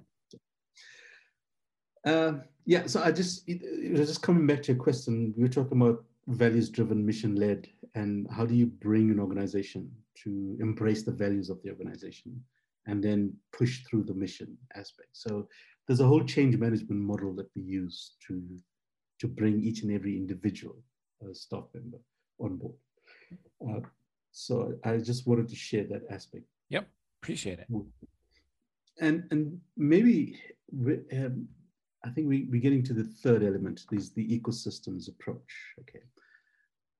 When you think about it very carefully, if you look at governments across the world, there are 2 or 3 priorities that any good government would be pushing at a national level. So one is ensuring there's economic growth, okay, stimulate the economy. And that goes hand in glove with what we call wealth creation for the nation. The second one is improving the quality of life. Okay. And you want to do that when you're making policies around these different aspects, the social and the economic. We talk about the socioeconomic challenges of a country. You need to balance that against the sustainability issues, environmental sustainability, and so on. So if you look at any particular decision that you need to make, irrespective, you can give me any particular decision that needs to be made. You can frame it in one of 3 boxes. It's either has to deal with economic issue, social issue, or an environmental issue. It might have elements or different elements embedded in it. So it could not, maybe not just fit neatly in one of those boxes, but it could have different elements. So when you're looking at it from an ecosystems point of view, you're going to look at, as I said when I started off, when we talk about ecosystems, we're looking at it from a natural, biological ecosystem, or communities interacting with its animals and plants. So we talk about, so the word ecosystems come from ecological systems, essentially. And I think there's some really neat aspects around when you're observing these kind of ecological systems. One of them is, if you look at the ecosystem, you have diversity. So diversity is an asset.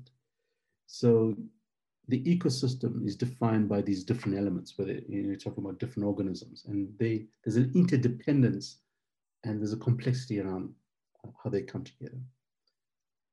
But inside of that ecosystem, you also have role differentiation. Different elements have different functions inside this ecosystem, but when you put them together, it defines the system itself. Now, one of the important things around the ecosystems is what we call the economies of scale. And I know this is an economics term, but it's the performance of the ecosystem is overall greater than the sum of its individual elements. So if you take each and every element within this ecosystem, and if you add up their contribution, if you look at it from a systems level, at a systems level, the contribution is greater than the sum of the individual contribution. Mm-hmm. I'm going to come back and show you how they link up back to, let's say, human-made systems or policy systems. And then there's an element of self-organization, by the way, inside these natural ecosystems. There's a dynamic balancing. You have these stability and sustainability, and there's flexibility in terms of how all of these different organisms come together. They're organized around each other. But there's also elements of co-creation. There's development paths leading to succession and co-evolution inside this ecosystem. And then you also look at mutual beneficiation, mutual benefits, those symbiotic sort of relationships and partnerships inside the ecosystem. Now, these are kinds of observations and characteristics of the ecological systems, right? Now, when you look at it from, even at a national level, we talk about national systems of innovation. The elements that I just spoke about just now in the ecological systems is actually found inside these kind of systems that we try to create, because that's exactly what we're trying to emulate inside these human-made systems. Because as I said, there's 3 aspects that the drivers for the system is either it's social, economic, or environmental. And it might be a subset of maybe two or more of these things. But you have a driver for the system itself. And we're going to talk about space ecosystems just now. But you can reduce any decision making or decision that you need to make in one of those three areas. Okay. So those are the main tenets of these sort of human-driven systems. So even if you take Project Moonhut, there's an element. You want to bring the social good back. So there's the social subsystems. There's economic subsystems. There's innovation. You want to bring the industry in. You want to look at growth potentials. Capacity to produce new goods and services through innovations by using the moon as a base. There's also environmental issues that you'll be looking at. How do you extract natural resources and bring them back, as an example? So you can take any particular decision or project and you can deconstruct it and you can put in one of these three boxes. But one of the things that I picked up is when you're looking at a systems and we talk about national systems of innovation, and effectively what that means is you create this multitude of institutions inside of your national landscape. But your system is defined not by those nodes or institutional nodes inside of the national system, but the interlinkages and the interactions between those different institutions. Mm-hmm. That's what defines the ecosystem. And that's where we get a lot of the aspects wrong. So even, for example, one of the things that we are still battling, and it's not peculiar to South Africa, by the way, many nations do have this particular problem.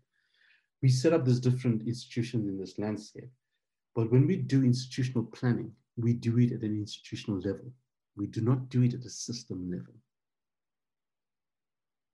This is a systematic problem even in South Africa. It's everywhere. It's everywhere. Yes. It's everywhere. Yeah. And by the way, when you're looking at strategic planning at an institutional level, you've got to take away the unit of analysis being just the institution itself, but looking at it from the ecosystem point of view. How do I optimize the institution within the broader ecosystem? And you talked about, the enterprise thinking, and you talked about the 50,000 foot viewpoint. Yeah. This is exactly what it is. When you get to the enterprise, you think at that level. The 50,000 foot viewpoint is your ecosystem that you're looking at. Yes, and it's interesting because Paid to Think was written at a time before. It took 10 years to write, something like that. It was written before I got involved in Beyond Earth. And now you'll hear me, if you ever hear this phrase, I say the 297,000 mile perspective. Okay. And that is the Mirth line. It is 297,000 miles because the Earth is elliptical in the way it flows, and there's a distance between it, but we're including outside on the other side of the moon as part of the Mirth ecosystem. So yes, the 50,000 foot view is the perspective where you raise up above everything else and you can see everything happening instead of being down in the weeds, or the old saying is you can't see the forest from the trees because you're so into it. Exactly. Yeah. And that viewpoint is essentially looking at it at an ecosystem point of view and understanding the ecosystem. And so you've got to understand the sort of drivers. What are you trying to change in the ecosystem? Is it the social progress? Are you looking at economic stability or growth? Are you looking at environmental stewardship? Those are the drivers that you want to push in different institutions, essentially. But you also need to understand the driver interfaces, which is the balancing between these different drivers and the tension points between these different drivers. So you could have multiple stakeholders, but each one have a different interest. It could be the social aspect, the economic or environmental aspect, but how do you bring all of that together and optimize and balance between those different interests and tension points? Obviously, you're not going to make everybody happy, but how do you optimize it that most people are happy? So here's a challenge that I run into all the time is, how do I say this properly? An individual has a talent or a propensity or a belief structure that has gotten to them to where they are at the moment that they're there. And I'm going to take it a jump. I hate when people say, you can't do that. Well, the only reason I'm sitting in front of you is because I did that. So you're telling me I can't do it, but that's why I'm here. So how do you tell me not to do something that has gotten me where I am? Yeah. So my point is, you have somebody who's had a propensity, a belief, a structure, a whatever it may be, that got them to the point in which they are brilliant or as good as you'd like them to be at that moment. Yeah. The question then is, if you have a 45-year plan,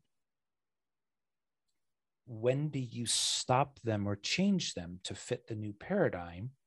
Because if you do so too early, they will not perform in the way in which is needed. So let me give you an example, and then maybe you can come back with it. Yeah. Our small project totals the 4 phases of the Moon Hut is 1.6 trillion. The new transport system is 90 billion. The next system we have, on and on and on, it's a little shy of 2 trillion across the board. Some of the people we are bringing on are very much into making money. Yeah. But they understand, as part of their roles, contracts, negotiations, leveraging assets, economics around the world, being able to find capital. That's what drives them. If you take that up from underneath them, their premise for living, and that's not maybe that's a wrong way to say it, their skill set that got them there, we won't be able to achieve our desired outcomes. So therefore, how do you know, and this is part of mine, how do you keep the culture where it needs to be, you keep the directive where it needs to be, but you have to let a great skater be a great skater. You have to let a Ronaldo play the way he is, but you then have to kind of mold them to your environment. How do you manage that? And I think, do you understand what I'm saying? No, I understand exactly what and when you have a 45-year plan, part of my plan is in 10 years, we'll change them. Not now, because that's how they're good. In 10 years, they'll evolve. But right now, that would be the worst thing to do, because that's what made that physicist brilliant. They're arrogant, they're stubborn. And as you say, in the beginning, they come up with ideas that are radically different. And you want that. Yeah. So how do you approach that? David, I think it comes back to leadership. So, by the way, every time I engage with the industry, I learn something new. I never enter a conversation assuming that I know everything, okay? So this open-mindedness in terms of listening and trying to draw sort of these linkages when you're listening to experts, how does that fit into the ecosystem? So as you rightfully put it, each one is on their own individual journey inside this ecosystem. So we talked about the values-driven and the mission-led, but under the mission-led, you bring in different expertise, whether it's mathematicians or scientists or engineers, but you're going to bring, you're going to pick the cream of the crop, essentially, to come through and to drive those specific missions. And you've got to find a natural home for them in terms of how they fit into this particular institutional landscape. As much as you're pushing those particular values, you've got to give them the opportunity to grow. So just to give you an example, a few months ago, we had a technician wire up a piece of equipment wrongly, blew it up, cost about $40,000. Now, one of the things we could have done is says, this is a no-no. Sorry, this is not acceptable. There's the door. We didn't do that. We wrote it off to a learning experience. Okay. So the culture of the organization must also create the ability or the room for individuals to be innovative as well and bring their own creative inner spirit as well. Because different things drive different people. Engineers are driven because they want to see something work. Give them that space. So the leadership is going to be very important in terms of how open-minded you are, in terms of allowing that particular growth, allowing failures to happen. And I know in some cultures, failure is a no-no. When you fail, you close the project down. Yeah. I've worked in those cultures. It's challenging. Yeah. And it comes back to leadership in terms of how you view growth of the organization. And safe to say, inside of Sansa, we've taken radical approaches. We've got new recruits coming in and saying, hang on, this thing's not going to work. Can we look at it this way? Of course, let's try it. Show us, demonstrate to us. And it works. We've seen some really phenomenal stuff coming out with new colleagues coming with new ideas, new blood. But we find a way of fitting them into the narrative. And I think when you talk about managing projects, how the leadership sort of cascades down and making sure that everything sort of also cascades up in terms of the delivery of the strategy. And I think that's very key in terms of ensuring the alignment. And I want to come back to this point. Okay. Yeah, no worries. I want to come back to this point. Maybe let me touch on this way.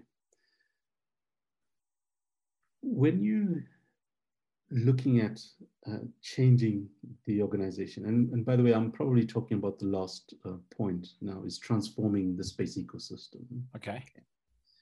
And I will want to come back to 4 in a moment, but let's get this. Go ahead, transforming the space ecosystem. Okay, so let me give you a few insights in terms of what I've observed in my own institutional landscape. Okay, one of the things that I picked up is that when the organization was set up, there was a big operational focus. You bring in different institutions, you're clumping them together, and they're all coming with a strong operational focus. And what actually happened is you built your entire enterprise architecture around the operations of the organization. Mm-hmm. So your operations actually drove the enterprise architecture. Okay. Yeah. The problem with that is that you get stuck in a rut because you don't have much flexibility. And we said, no, hang on, that cannot be. That's not a business model. Because I said to the colleagues, hang on, we're a small organization. We're about 200 people. If you look at the major institutions like your NASAs and your ESAs and your CNESAs, you're talking about thousands of people, okay? But how is it that there's so much of innovation and growth in those particular organizations? Because they have to deal with legacy systems. So it can't be that operations is driving your enterprise. It's your strategy that must drive your enterprise. Okay. Now, I think you spoke about the Goldsmith productivity principle. And when I looked at this, I kind of smiled, by the way. It kills me, but it's the only thing that I've ever written. It was somebody else named it after me. So yeah, go ahead. Because when I read it, and I think it was one of your videos that you shared with me, and I thought to myself, hang on, this is absolutely correct. I've seen it play out over and over again, because we invest so much of time on our people issues. But actually, if you don't get your systems right, you're screwed. So just to read, 80% of the results in an organization come from the systems and structure in place and not the people. The people are not the most important part of an organization. Yes. And then you got to watch the video to understand it. Again, it's on TED, but it's the reason I'm bringing it up is it really is that powerful. And I even believe it's close to 90%, but no one's going to believe me until they start to, it's like watching The Matrix. Yeah. When Neo is in that, and I won't give away, but when Neo finally makes that major change, if you haven't seen it yet, that's a big issue, but that's a challenge. It is where you realize everything you've learned might not be right.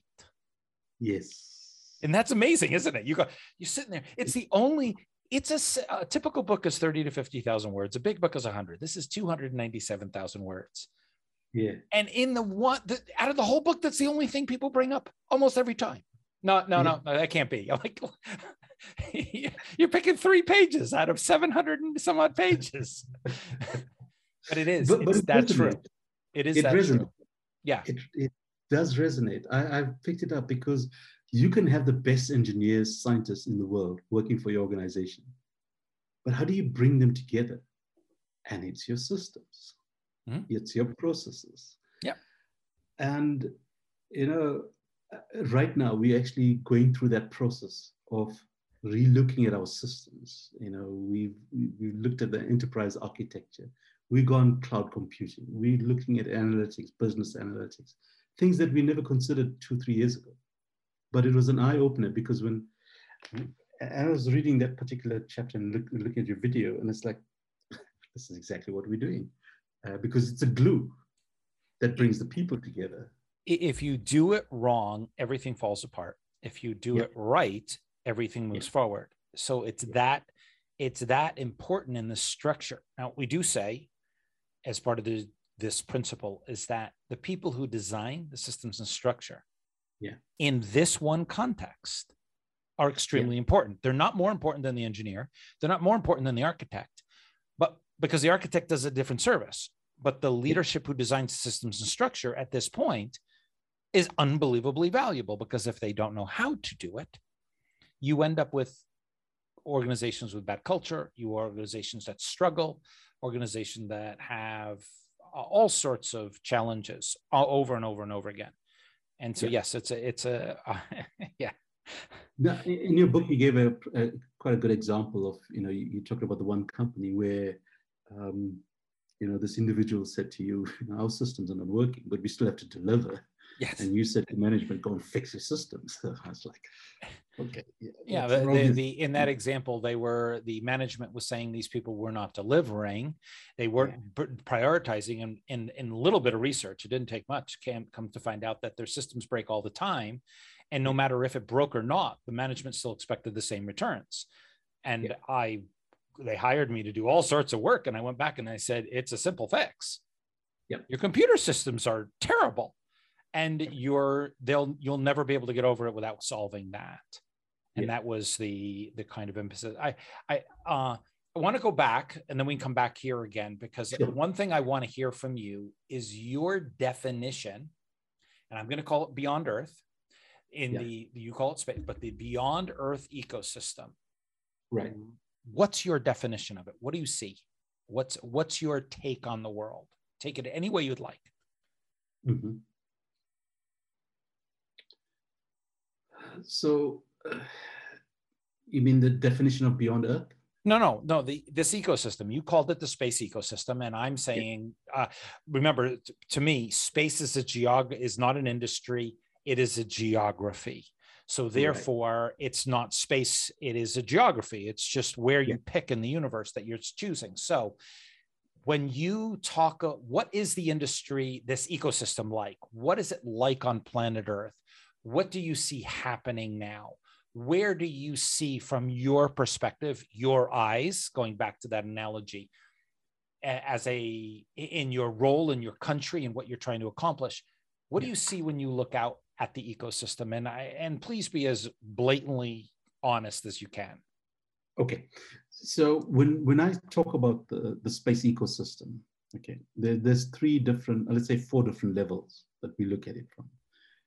The first, or the top layer, is the why aspect, or what I call the thematic areas. So just to give you a sense, ultimately what you want to achieve in space ecosystems is to produce products or services or new inventions, which could be products in themselves.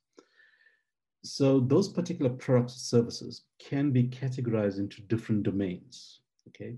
So you could look at remote sensing or Earth observation, and these are satellites that are normally in low Earth orbit. Then you have telecommunications, and a lot of, in fact, the biggest chunk, maybe space exploration is probably exceeding that at the moment, but I think when you're looking at applications on Earth, telecommunications is by far one of the biggest segments of the global space value chain. Then you have navigation, position, and timing. And then the 4th one is space exploration. So the space ecosystem includes the Earth ecosystem. So you said navigation, you said 3, navigation. No, so it's Earth observation. Oh, okay. Telecommunications. And then the third one is navigation, positioning, and timing. So it's NPT. And then the fourth one is space exploration. Okay. Yeah.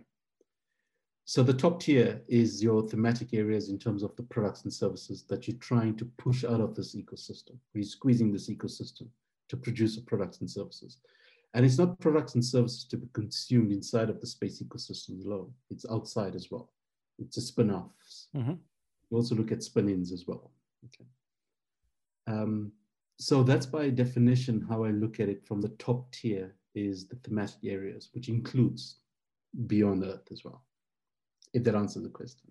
So when you look at from a political, economic, let's just take those two because I could go further. From a political or an economic level or perspective, what do you see when you look out today?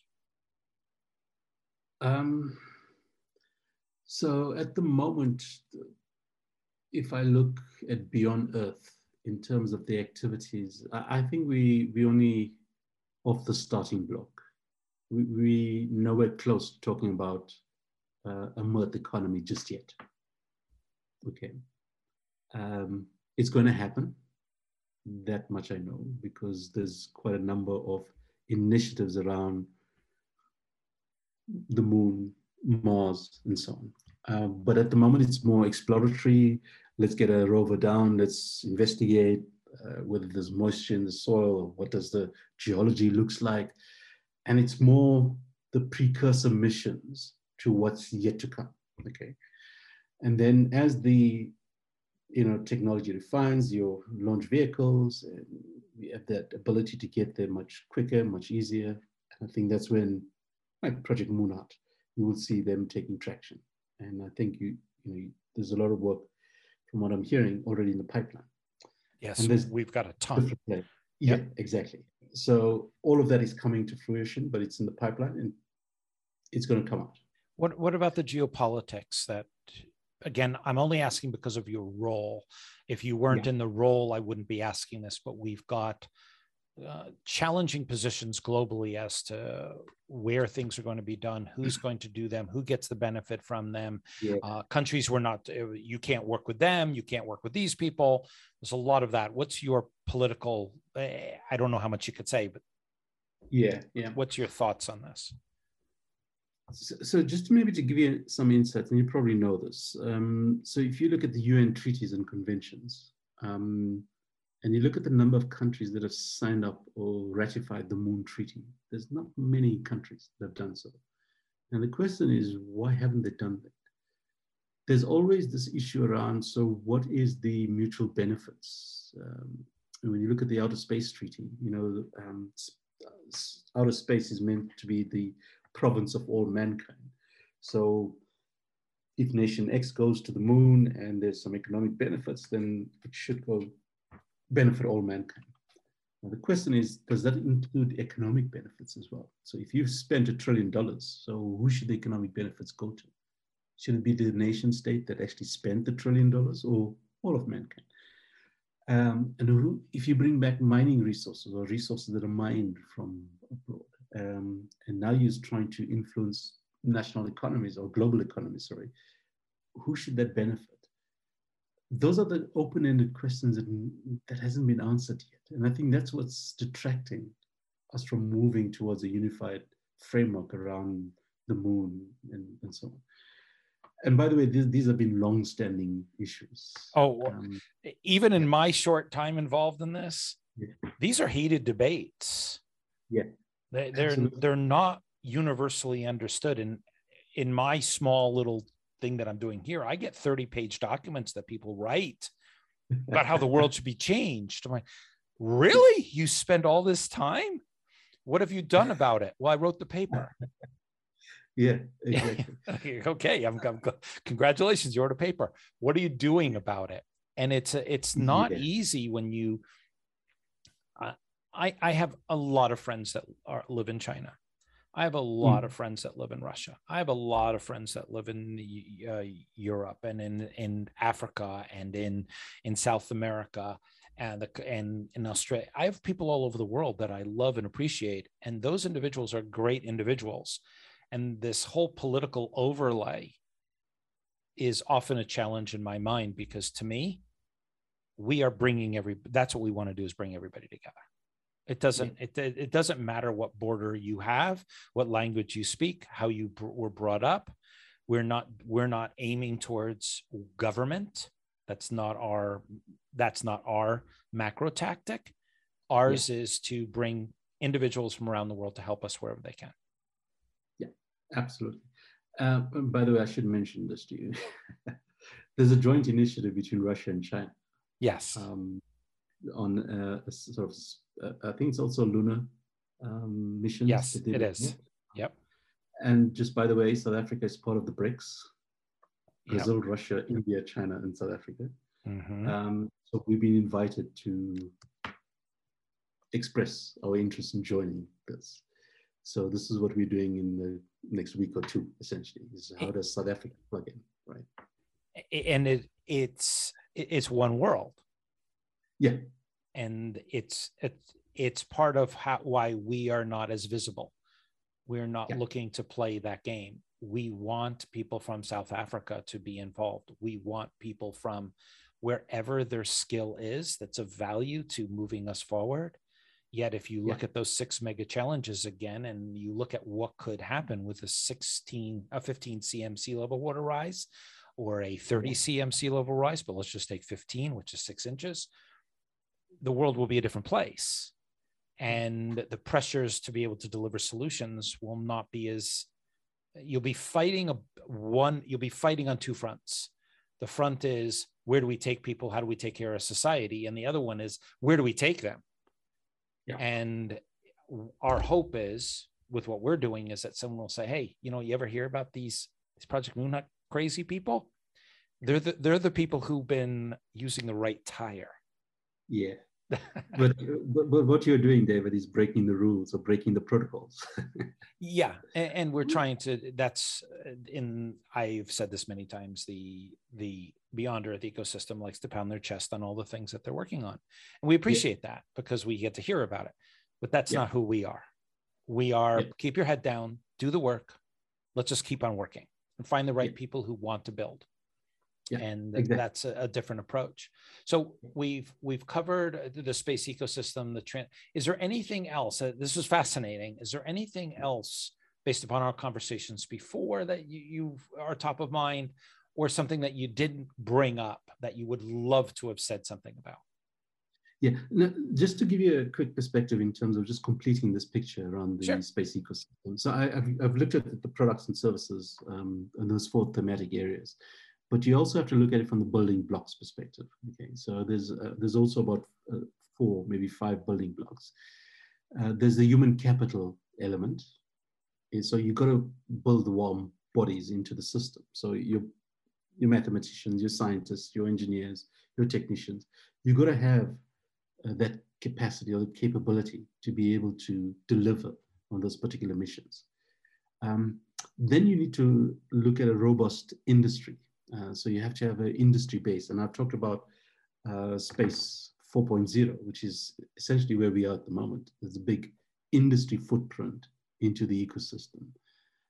You've even seen billionaires across the world turning their attention to the space industry. And there's quite a few out there. And then you've got to look at it from the infrastructure perspective. What infrastructure do I need to put down? That is also a key building block. But an element, which is what we're talking about, is the international partnerships. Mm-hmm.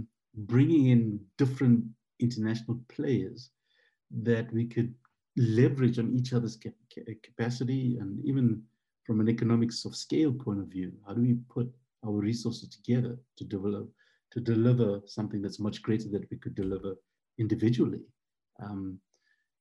You've got to look at the intellectual property aspects of the ecosystem. How do we manage that if you have different partners involved? And I think those are the kind of tricky issues that that's probably fueling some of the geopolitics at the moment. It's the intellectual property issue. You have the ITAR and all of that in terms of regulations. But then you get down to maybe the third level, which is the functional activities. You've defined your products and services, then your building blocks, what's needed to give effect to the ecosystem. But when you get to the daily, grind in terms of what you actually do on a daily basis, there's your mission requirements. So you can take your Project Moonhut, for example. What's your mission requirements? What's the core? What's the purpose? What sort of technologies do I need to make this mission possible? What are the enabling technologies? Do I need to do further research and development? Do I need new technologies to be pushed into this value chain? And once I get up and going, launching and operating, mission operations. And then obviously the last aspect is coming back to the first tier, which is a product and services, which is what I call your space applications, building those applications, and then also your products. But some of the higher level framing of that is including the space law and policy. And by the way, at the moment, I should mention this, I'm working with some of the colleagues to build what is called an African Space Policy Institute, because that's something that's missing in the African landscape. When we're looking at it, how do we position the African space ecosystem within the global ecosystem? So this is where the ecosystems come in typically. Yeah. And then you could look at the space ecosystem from a national point of view. So you could get different levels of the ecosystem as well. And then the other element that we've spoken a lot is the strategy and the business models at an institutional perspective. So when you take all of this together and you put it into an ecosystem sort of framing, how do all of these things come together? How do you get human capital and how do you get the industry engaging into the value chain? What sort of infrastructure? Who's responsible for that? You've got to start looking at the interlinkages between these different players that I need to pull together in the sandpit. And what is the role of a space agency as an example? And I've seen many countries that assume that they're responsible for doing everything in the ecosystem, which is actually quite foolish. You have to differentiate between your role and the role of other role players. Just some quick elements in terms of, if you want to make the ecosystem fully functional, we very often, and I think the problem or the challenge that you highlighted, David, in terms of what you're going to be doing different on Project Moonhut, very often we tend to play the zero-sum game. There's one winner and there's one loser. But I think what we are playing in an ecosystem is a multi-sum game where everybody wins or everybody loses. I think that's what you're trying to do with Project Moonhut. Correct. Everybody walks away with a value of a future. Yes. And there's no sort of competitiveness against, we got to beat country X or we got to beat country Y. It's let's work together as a collective. And I think I mentioned that your success is determined by the collective behavior rather than the goals that you just articulate.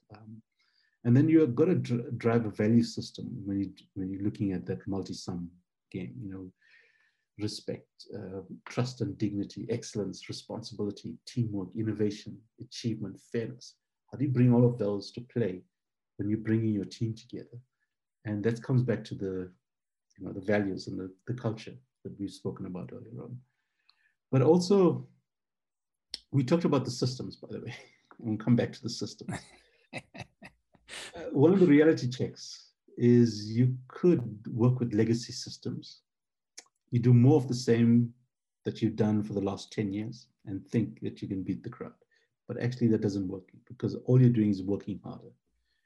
What you really need to do, and this is where systems really cut to the core, is work smarter. And by the way, there's this metamorphosis that happens, with a caterpillar. Yeah. It's working quite hard. And there's a metamorphosis that happens. It becomes a butterfly, much more efficient, much more beautiful, working smarter. Well, that's a perspective of the butterfly. The caterpillar might have thought, look at my legs. I got a lot of legs. Yeah. So, there's a perspective. You got to be careful No, of that. absolutely. You Yeah. just insulted the caterpillars. Well, look, you can't become a butterfly without being a caterpillar, right? So you got to start somewhere. But you don't want to stay a caterpillar all your life, right? You're stepping into what I don't know if a lawsuit's coming from some caterpillars. You just violated that. You believe that caterpillars are inferior, that they become beautiful, and they're not. But they both serve a purpose at some point. Well, they both serve a purpose. They both. I'm joking with you. It's one of those things that it's very difficult to be able to articulate what is.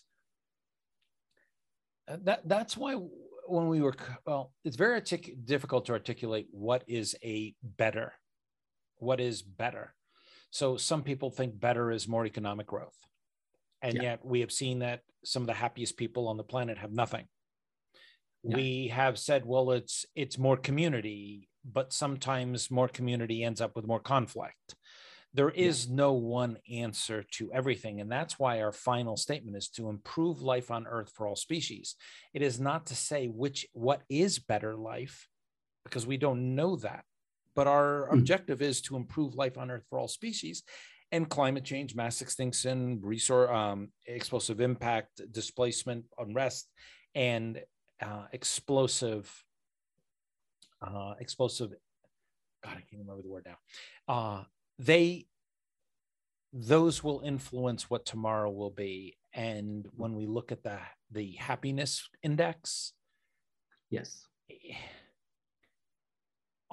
When your life, and this is my take, this is just my opinion, if your life is looking at a TikTok at a screen and telling everybody how great you are, that's not. We're designed for more. We're designed for more, and it's not to say that they're doing is bad, but maybe we need something else that's a little bit bigger to live for, and I think that we're working on that. Val, I've got to say, this is, I like all the interviews, brilliant. You were here, you were present. I absolutely loved that. I do love the 2.5 hours we had prior, because we really got to know each other, and that's part of the value of this process. Right. And I appreciate the connections you've given us so that we can bring other individuals into the fold, and they're going to be doing podcasts too. So you have been absolutely fabulous. So thank you. Great. Thank you. No, thank you, David. Thank you so much. I really appreciate it and enjoyed the conversation. And I'm going to send you $25 for all the advertising that you've done for Paid to Think. Oh, okay.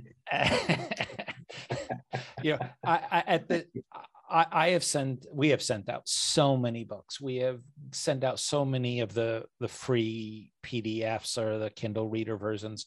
Our real desire of writing that book for 10 years, was 12 years actually, was to just improve how we look at the world and how we can be better at what we are doing. And I appreciate, once again, all of those comments, because you're reaffirming that the work we did was valuable, because you don't get paid for 12 years. You make money, but that's not the value. So I want to thank you. And I want to thank everybody who's been listening for taking the time out of your day to listen in. I do hope that you too learn something today that will make a difference in your life and the lives of others.